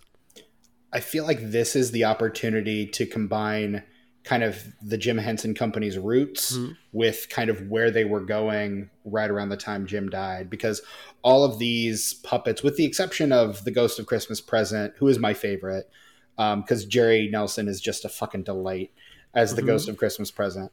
And that's more kind of in the style of like a Sweetums or a Junior Gorg or something. But the other two are very much in line with something you might see on The Storyteller, or in like a Dark Tower riff or something. Like you've got just the way that puppet, those puppets are modeled in designs, and it reminds you that I don't know. I think it grounds it a little more because you're not in the, I don't know. It kind of grounds it a little more because these aren't the characters you recognize. You're more immersed in the actual story itself as a result. Like I remember the Mickey Christmas Carol, you have, I think Jiminy Christmas is the Ghost of Christmas Past, and the giant from Mickey and the Beanstalk is the Ghost of Christmas Present, and then Pete is the Ghost of Christmas Yet to Come. And it's okay, well, we're slotting in these kind of lesser characters, and so rather than doing that, we're creating these brand new characters. I think if it had been a parody, yeah, you'd want to see your Muppet friends in there, but because we're playing this straight, and the designs are so cool, like it's very evocative of what you would imagine reading the book that these characters might end up looking like. I feel like it pairs really well with other versions of the Christmas Carol, specifically like the George C. Scott one. I feel like they beautifully took a classic image from Dickens' story and made it their own. But also, I think the fact that it's not the Muppets we know does give it even more that like the world that exists is the Muppet world that George C. Scott is, or no, sorry, that Michael Caine is in and that Kermit is in. And these ghosts are from a different world. The Muppets can tell, the humans can tell. They are Muppets, but not from our Muppet world, which gives it even more of a clear, otherworldly, eerie vibe because they aren't ones we recognize. I agree. And I agree with both of you that it is a much different aesthetic from the rest of the Muppets. It is like they do have a more kind of carved out, almost wooden look, especially on the Ghost of Christmas Past. It almost looks like a china doll, like what you would see, like a porcelain doll. I think would be a better way to put that. Sorry. Something very fragile. The Ghost of Christmas Present, I think, is maybe the highlight for most people. Just like really, and the Muppetiest. Yes. Yes. What we all kind of like want to kind of like attain, like that kind of spirit and that's real joy. But we see him age as well. They don't shy away from that here. I noticed, like, watching this again, the Ghost of Christmas Yet to Come, it's not pure black. It doesn't look like a Dementor or one of the creatures from Lord of the Rings, which I think is what it's kind of, modeled after many times in the movies. But it looks more like his bed sheets. It looks more like what he would find. And I think that's a really nice visual touch. Still pretty scary, but it's the arms. Kind of like, the arms are like unnaturally long, like almost twice as long as normal human arms would be. Like they're almost dragging the ground, but not quite. Like when he's walking, his hands are normally folded, but I think there's a couple scenes where they're down at his side and you can tell they're hanging very low. And so like that's the prominent feet. And that's what makes it, I think, so unnerving. The design on it is because those arms are so prominent and those hands are so large and, again, very detailed. Like a lot of, as you would expect from the Muppets, like a lot of attention to detail there. It's absolutely incredible. And he interacts with Scrooge a lot with it. I feel like of the Muppet, he is touching him with those big hands. He's guiding him. There's this connection that when you watch that human and that puppet interact, it's a very different vibe than he's interacting with the other puppets. And you can tell that's not a natural human. Yeah. Like it's much larger. It's the proportion differently. It doesn't move like a regular human. Yeah. Like, so you can tell there's something deeply sinister here for sure. Scared the shit out of me when I was a kid. Yeah. Oh, rightly so. Tying into that, like the overall like aesthetic of this movie and the way like this world of London is represented, I think is so gorgeous. Like just that opening shot. And I think that, Henson talked about like, yeah, we made some mistakes the way it's designed. There are some things like if you rewatch it, you can pick up on that like don't look right or that like aren't supposed to be there. But like we thought like you wouldn't be able to catch them on like a quick watch. But I think this is like a visually striking movie. And I think when the Muppets, like we talk about the Muppet Show, when the Muppets are at their best, like it's a very chaotic world. Things are constantly in motion. It looks like a very lived in world. And I think that it looks like a very lived in world here, that there's always things in motion. People are always moving about. Muppets are always moving about. And I just love the aesthetic and the design and the set pieces here. I think it's just so well represented in such a visually striking and beautiful movie. It reminds me kind of a Disney ride, like a Pirates of the Caribbean kind of thing, where like there's so many details that you can't possibly catch them all your first ride through. You have to go on the ride over and over and over again to be able to catch all the little funny moments and details that are kind of peppered in the background. And it just feels like England at Christmas time. My sister lives in London, or they just moved to Oxford, but she lived in London, and I was there visiting her, and I was like, oh my God, am I in the Muppet Christmas Carol? Just Oh, like wow. the cobblestone streets and the old side of the buildings. You're like, oh my God, it just feels like London. Yeah. Right on. The UK, because my wife is from Cornwall, Oh, and okay, we've been to cool. the UK a few times at Christmas, It's and magical. it feels amazing. You It's feel like you've gone definitely, back in time somehow. yes. Like people go to the pub on Christmas Day, Hmm. like you open your presents, Yep. and then you like, she lives in a village where like 75 people live there year round. It's right on the beach. Yes. She actually lives like at 20 minutes from the light tower of Fraggle Rock is, so we've gone there. Oh my God. And like about 20 minutes from the hellhounds from the Omen, so I've climbed like that Oh, structure. I've that's got like pretty photos good. of me up there. But you go to the pub at like noon on Christmas and everybody like toasts one another. Then you go and like have your Christmas dinner. It just hits different. It's And so amazing. it's the same kind of food. I feel like they bring in, other than the singing grapes, like a very Hmm. British kind of meal to Yeah, it. I like it. it's you got to know where to go to get the singing grapes. Like you Yeah. have to have a connection, I Look, guess. just With so long as I can keep off the moors, I'm gonna be Mhm. fine. Lovely. But I definitely love a UK Christmas. So I have not been to London yet. God, So I'm so jealous of that's you coming guys. soon. I've never even been to the UK, let alone on Christmas. Sounds like you guys need to do like a movie tour there. You got Think we some. need a lot more patrons, and they need to We'll Mm-hmm. work kick on in, and that. we can do a field trip. Um, what Come about on, the? I patrons, think do your thing. Yeah, do come your on, thing, people. folks. All right. Part of the reason this movie works so well is the music, I think. And I'm usually not a fan of musicals. Same. I think Oh, I love Paul them. Williams' work here is just incredible. Yeah. Like it's a Impeccable. great comeback for him. What are some of our favorites? Like what are the tunes that really stand out? And I think Rachel, you've got one like right off the Oh top. yeah, I'm a It's a Marley and banger. Marley girl. Hmm. It's so good. It's so dramatic. I've always liked a spooky villain song in the Disney movies. I always like Hmm. the like kind of minor keyed bad songs. Um, and even as like a unexposed to horror little baby, like my heart loved something scary. And so Hmm. that I'm just like, yes. But truly all of them, I listen to the soundtrack. Every single song and there's a banger. There's not one that I would get rid of, as obvious by my passion for the love is gone. But I think, yeah, and I hate a musical. I never watch a musical. I'm just like, stop singing and dancing. But in this, Oh, I Yep. love it. Same. I can't stand Yeah, I musicals. can't. oh, you guys are killing the inner musical theater geek in me. Um, Oh, oh no, it's probably the theater kid in me. I love a good musical. I love all singing, all dancing. Yes, please. My favorite episode of Buffy is Once More with Feeling. It's a great episode. I Mhm. can't help myself. Like I love a good musical.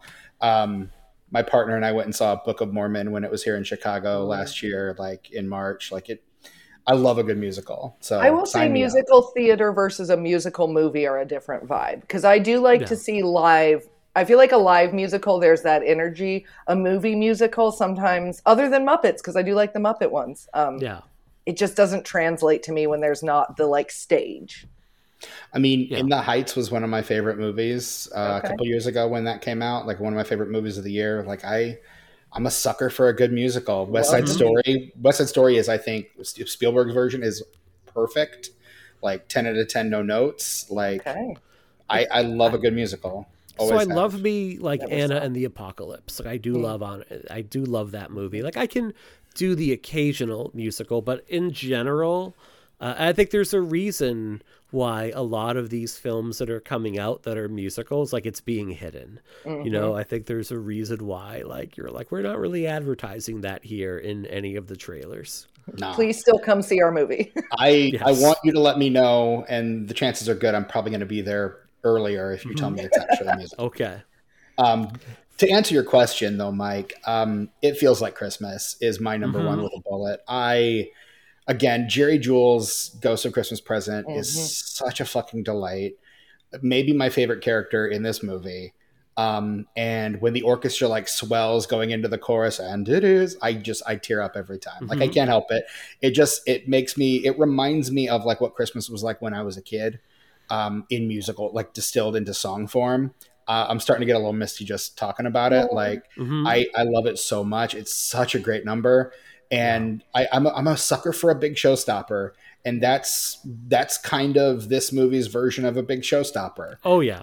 Yeah. Like with the dancing in the streets and like Mhm. it's a showstopper, and I really love that about it. So Mm-hmm. yeah, it's got to be Feels Like Christmas for me. Yeah. So I've got a pair here. I love Scrooge. I love the one that opens Mm. like after the overture, and Hmm. Miles Goodman, like Paul Williams, like wrote the music for this, like the melodies and like the songs we sing. But Miles Goodman composed the score. He does the overture. But like Scrooge from Williams, I think is great. It opens it like it sets up what you're going to see so well. I love like the chorus for it. I'm a fan of the melody, and you can like make it dirty really easy. It's like, there goes Mr. Asshole, there goes Mr. Bitch. It's just fucking great. You can definitely do things like that, but it's just it sets up the character so well, and it's a really fun song. I love Thankful Heart. I love the Ooh. melody to that Mhm. song. Like Kane is not he's not really a great singer. He's not a poor singer, but he just puts himself into the song. I love the ideas behind that song. I think it's a really jaunty tune. I just love how it like plays out where everyone's following him. They're kind of like, what are all these shops that are open on Christmas? One of them is called Statler and Waldorf. Oh, I missed that. I don't know I if you caught that one. absolutely, Yeah, I there's one did called miss Statler and that. Waldorf. But I think it like represents like the sentiment of this story in this movie and what this holiday is all about really well. And I think that the way Kane sings it and like the heart that he puts into it is more important than any particular like having like a well trained voice. And it's probably my favorite song in this whole movie. I could listen to that on its own. I really love that song a lot. Yeah, he really does go for it too. Like Hmm. he throws himself into it. Like yeah, I'm not a good singer, but deal with it because Scrooge is inspired to Yeah. sing right Mhm. now, and Yeah. it sells for sure. And but I agree with you, Rachel. I don't think there's a bad song in this movie. I really don't. I want them all. Same. And again, Williams just Frank Oz talked about the music in this movie, and he talked about why it really connects with people. Um, and Frank Oz said it's his simplicity and his heart and purity. That's where it comes from for Jim. It's the purity of intent, the purity of character, not being afraid of sweetness, not pejorative sweetness, but real, actual, valuable sweetness. Jim was that, and Paul is too. They're able to be sweet without being saccharine. And I think Hmm. that's really important. Like, we mentioned Disney earlier, and I'm not a huge Disney person. I think a lot of times, like, their movies are a little too cutesy. And, like, you mentioned the Disney Christmas Carol, like, I just never watched them because they're just not for me.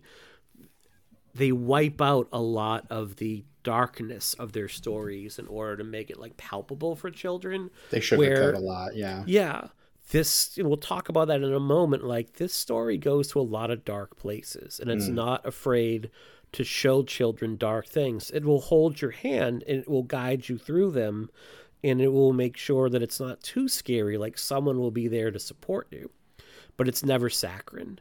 Jim hated being cute and hated being saccharine. That's Frank Oz. He hated faux sentimentality. What we got from Paul was exactly the reverse of that and exactly what Jim wanted. He and Jim somehow connected. They just did. I don't know how many times he worked with Paul, but every time it always felt like he was part of the family. And I think that like Paul Williams is very much like the one of the aces in the hole for the best Muppets work. I think that's why this movie is so good. Like, and I think Yeah. part of why the Muppet movie is so good. Like, you think of that movie and like, Rainbow Connection and Moving Right Along, and can you picture that? Like, Williams just wrote like banger after banger. I was going to say that's another movie where there's not a Yeah. bad song in No. that. Even the melancholy one, I'm going to go back there someday. Like Mhm. just rips your heart out. Like it's so melancholy Mhm. and so beautiful. Like I adore every song in that movie Yeah. for sure. Yeah. So let's talk about some of the darkness of this movie. Let's. Let's do that. Hmm. I feel like what scene do we feel is like the emotional linchpin of this movie? For me, it feels like it's the scene at the Cratchit household. Mm-hmm. Because it feels like it's the first scene where like Scrooge has started to defrost a bit after his encounter with the ghost of Christmas past. But he's reflecting on his own life and his own flaws, but things that have been done to him. For me, it's when he sees the Cratchits and how they're living.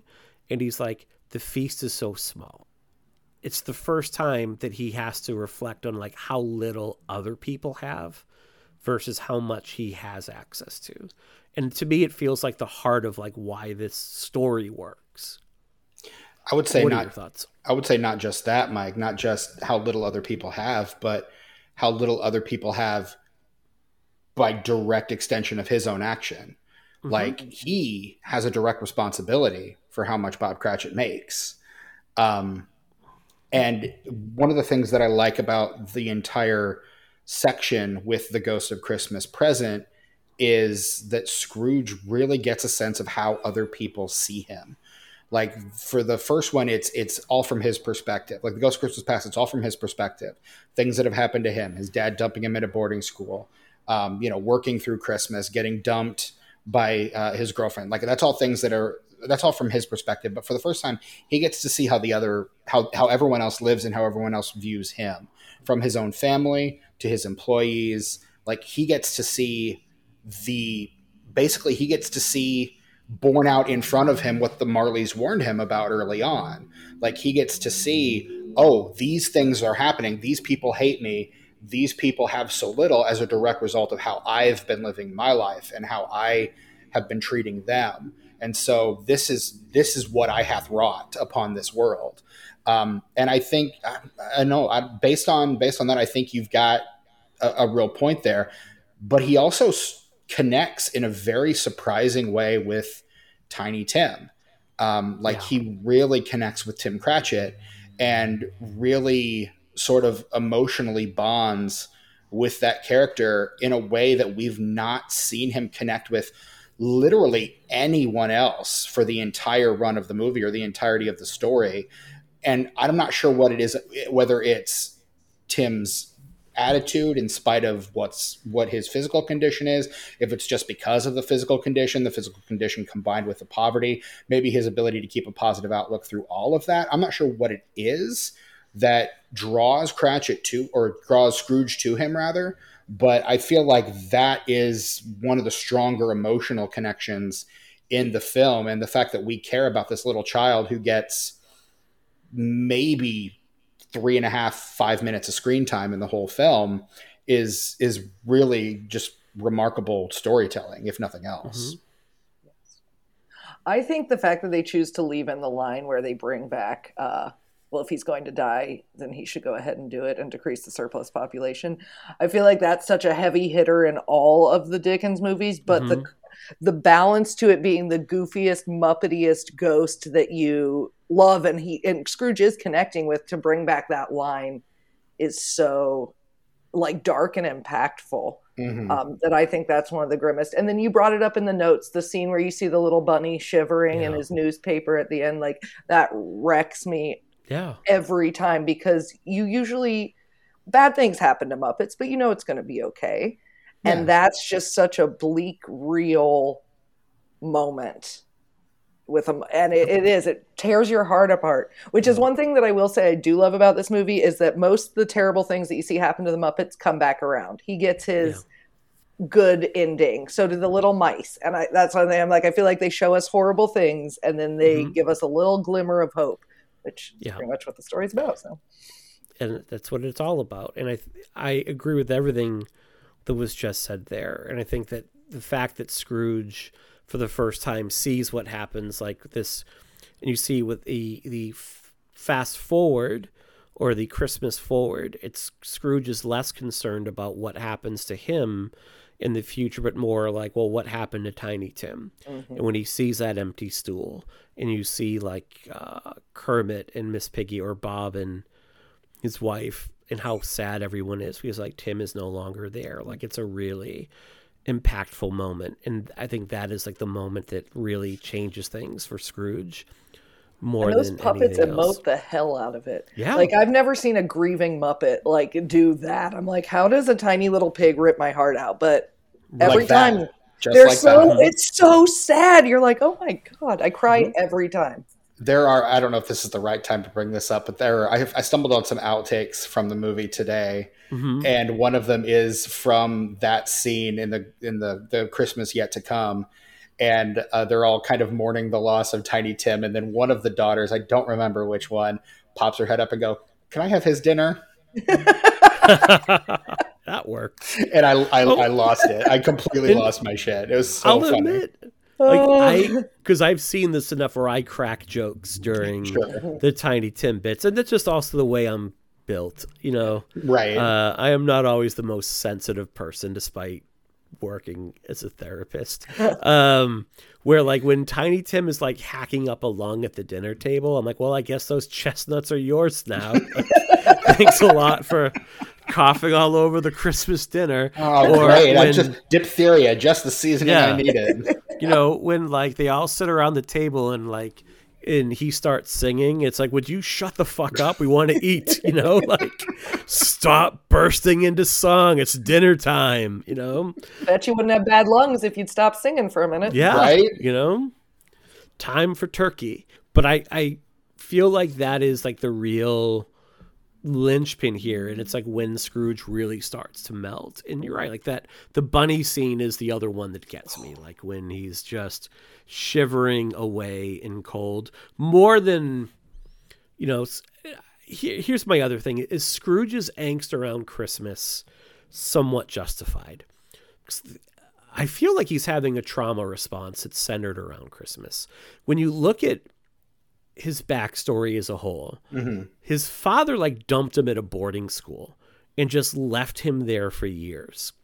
And he was forced to suffer these countless holidays alone.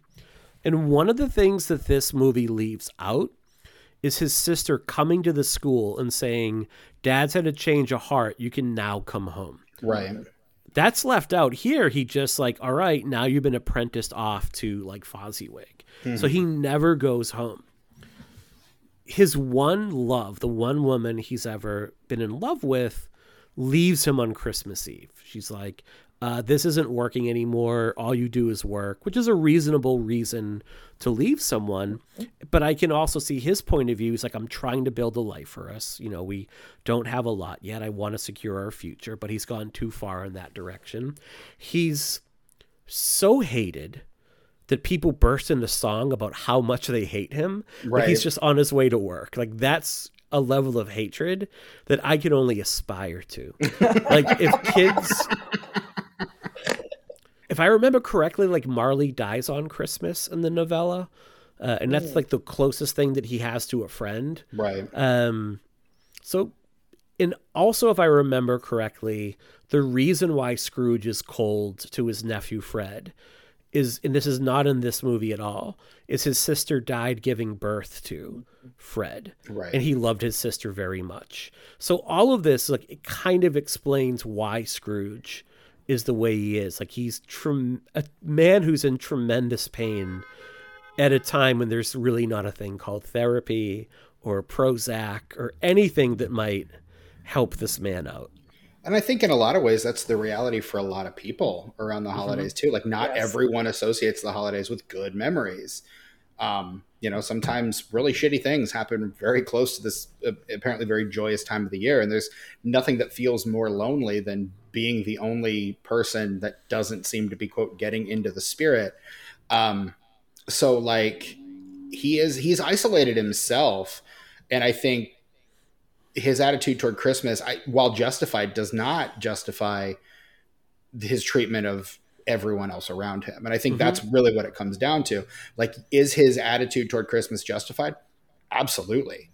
That is a man who has had some terrible shit happen to him.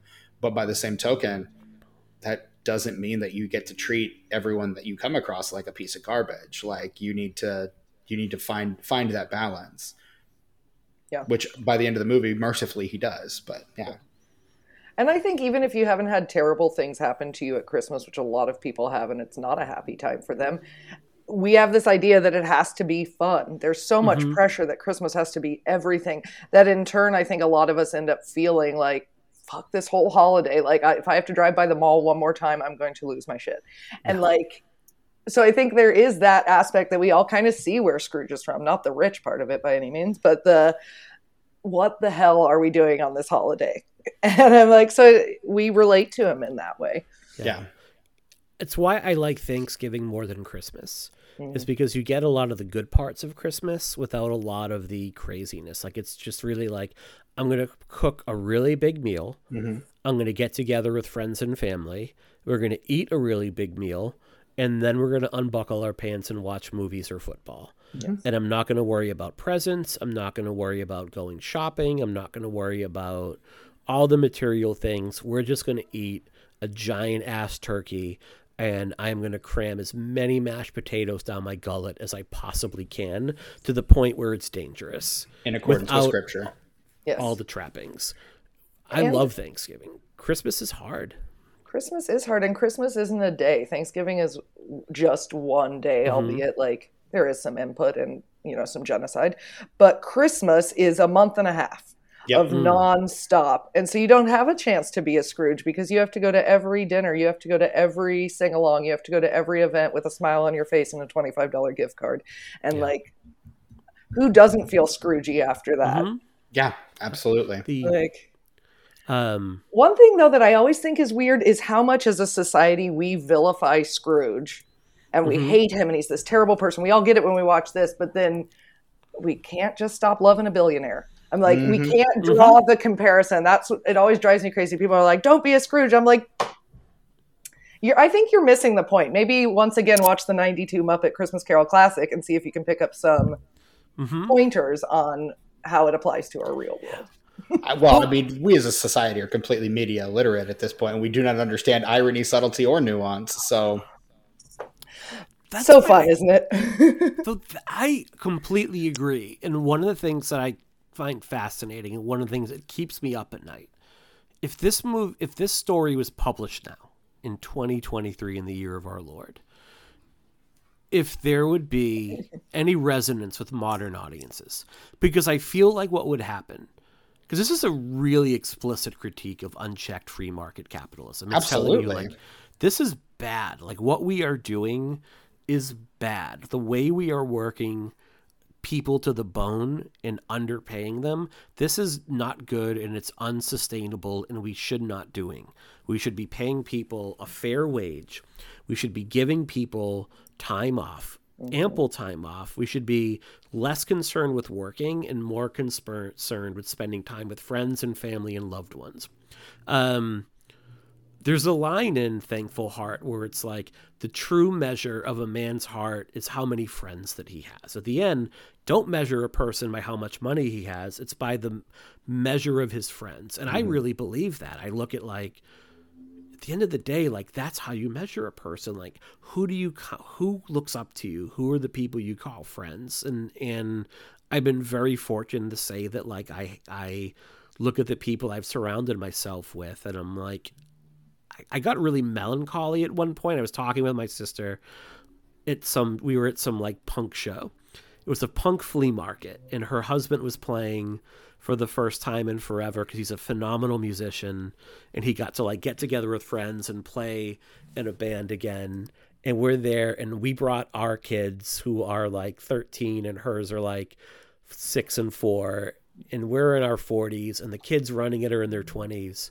And it's a much different scene, and I'm like, it's in a good place, and I'm like, we've had a good run. Like, what a great fucking life we've had. I'm like, if it ended tomorrow, we had a good run. She's like, what the fuck are you talking about? I'm like, shut up. So, sorry. Got a little deep there. if this story came out today, I feel like Fox News would whip its viewers into a frenzy and be like, this is too woke. Like, this is communist propaganda. And we talked about this last year when we did It's a Wonderful Life. Like, right. Frank Capra and Jimmy Stewart were put on an FBI watch list after It's a Wonderful Life came out. Because, like, this is like commie speak right here. What are they doing? And I feel like that would happen with It's a Christmas Carol. Totally. The CEO of Wayfair came out this week and said to his employees, like an email surfaced that said, you people should be, our employees should be thinking about tying their work into their home life more. That it's not a 9-to-5 gig. You should be thinking about work more when you're off the clock. And it's such a fucked up way to think about life. No. Yeah, I hate everything about that. I mean, you say that, Mike, and this story has been so prevalent for so long, and yet people miss it. But these are also the people that are getting online and saying, like, oh, when did Star Wars and Star Trek become political? Like, they've always been political. Like, what are you talking like this? A Christmas Carol has always been political. This is not anything new. You've just been completely missing the point for the last X amount of years. Like, that's on you, buddy.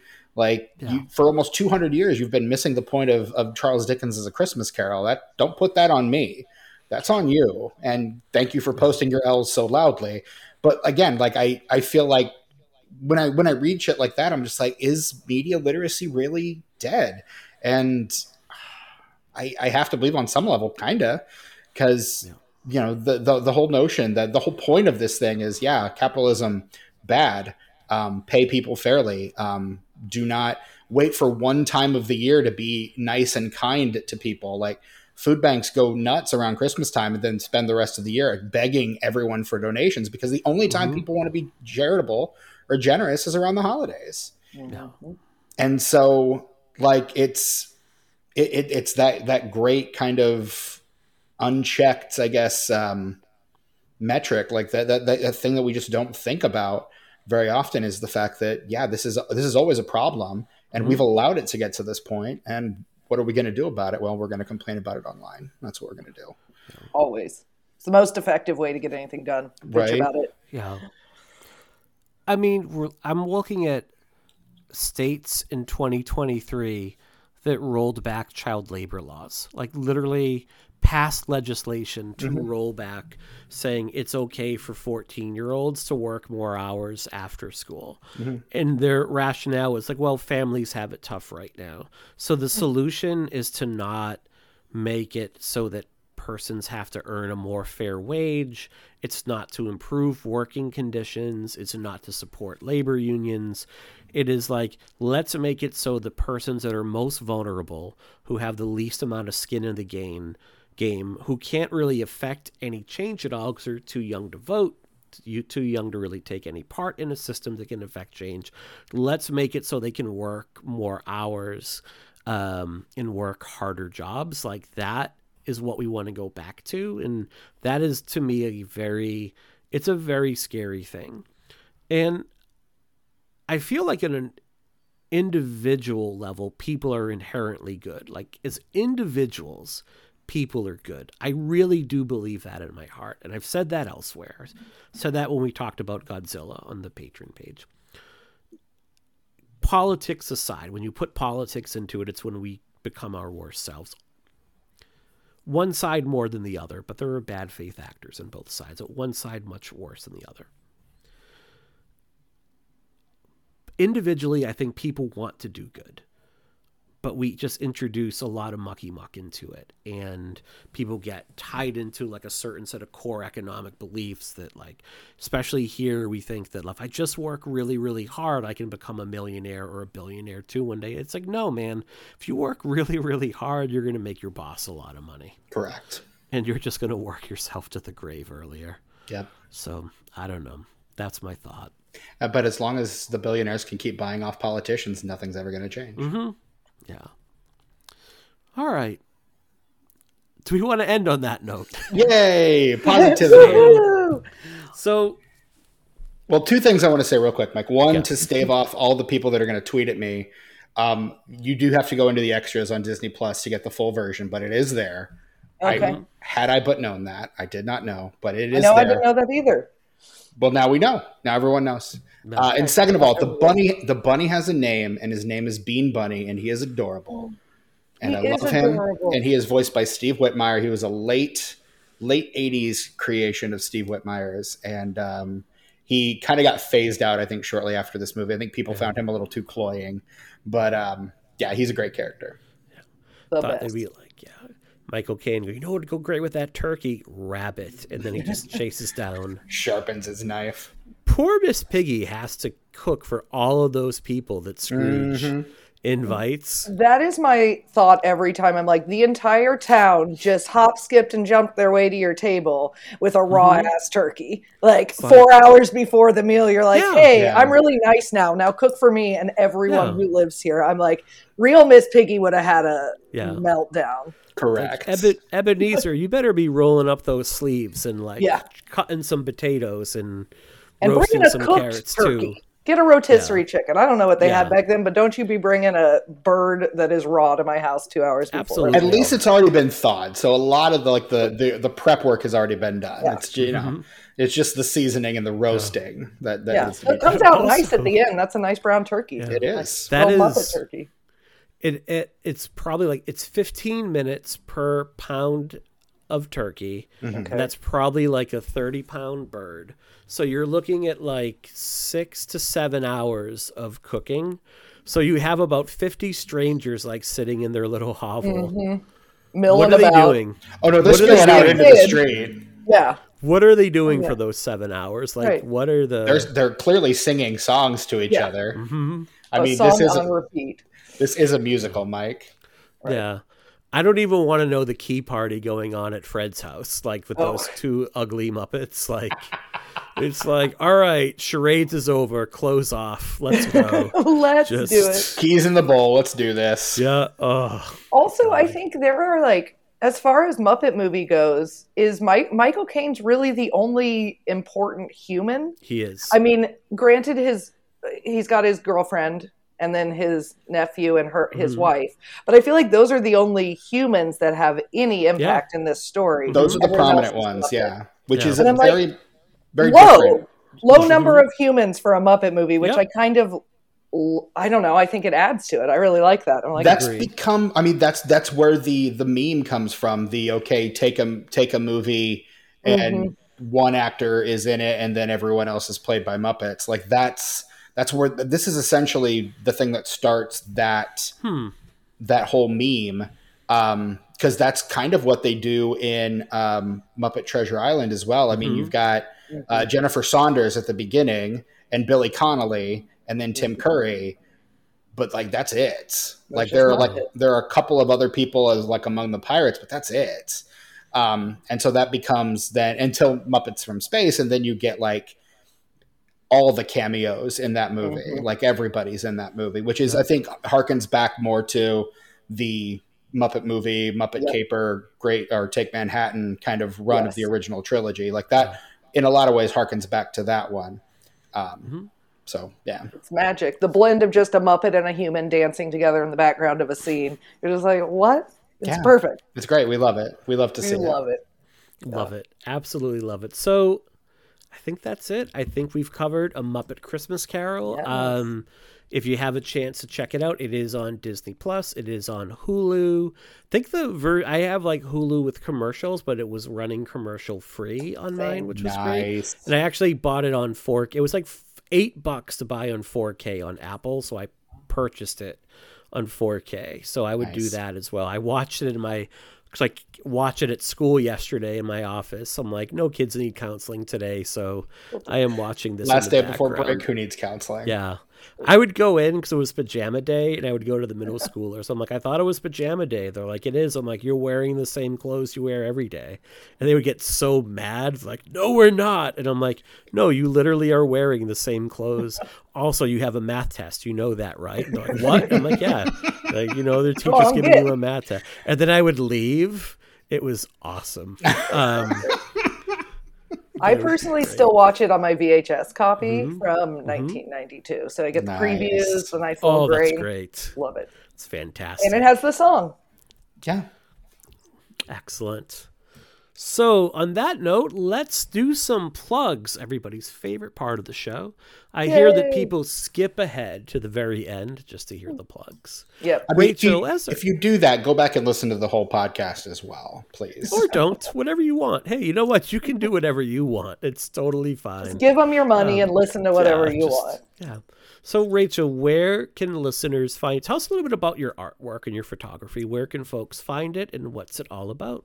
Yeah, so I do, like we said before, a lot of like nude photography. I'm very body positive. And just in the way that like, feel like when you say body positive, people are like, love your body. I'm like, yes, love your body. But also like, let's recognize all the beautiful, flawed, fucked up things that our bodies do and capture them and feel good in that. So I love that people feel good after getting photos of themselves from me. Like it's a awesome, enlightening, wonderful, sexy experience. I think that's super fun. So you can see all of my artwork. I have a Patreon myself. Unfortunately, as is the way of censorship, you can't find me on Patreon. You have to Google my name plus the word Patreon, because if you create what they deem adult content, you can't be searched for on the site. So my name is Rachel Schwebach, SCHWEBACH. If you search for that in Patreon, I'll come up. And I've been putting work on there for about 7 years now. Photos, videos, all sorts of work like that. Send me that, and I will make sure that goes in the show notes so I people will. can click it right from Yeah. And I'm on Twitter under Indie Smut Peddler. Because from Indianapolis, I did a really great Black Christmas shoot that is coming out tomorrow because I have a creepy hole attic right above me, so we got to use that. Oh, wonderful. Yeah, you can find me on Twitter. You can find me on the internet. Again, very hard to find, so you got to just kind of Google my name and I'll show up. And if you're local, if you're in Indianapolis, I hang out and perform at the White Rabbit Cabaret, an amazing cabaret here in town. Great venue. That is a great venue. It is the best place. The people who work there are amazing. And in fact, you said people don't talk about Muppets. We talk about Muppets all the time. Like I hang out with a group of Muppet positive clowns and other wild freaks who we love the Muppets. So come talk Muppets with us if you're ever in Indianapolis. Hell yeah. Excellent.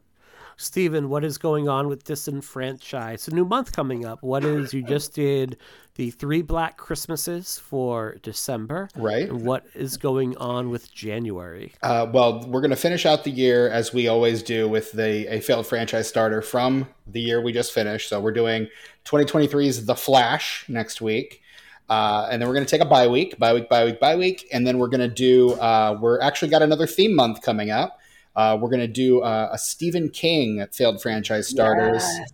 I'm calling it The Drawing of 3 because we're taking a bye week. So we got 3 weeks left in January. So we're doing 3 Stephen King movies. I think we're doing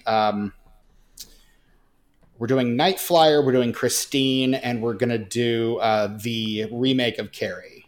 It's the 2013 remake of Carrie.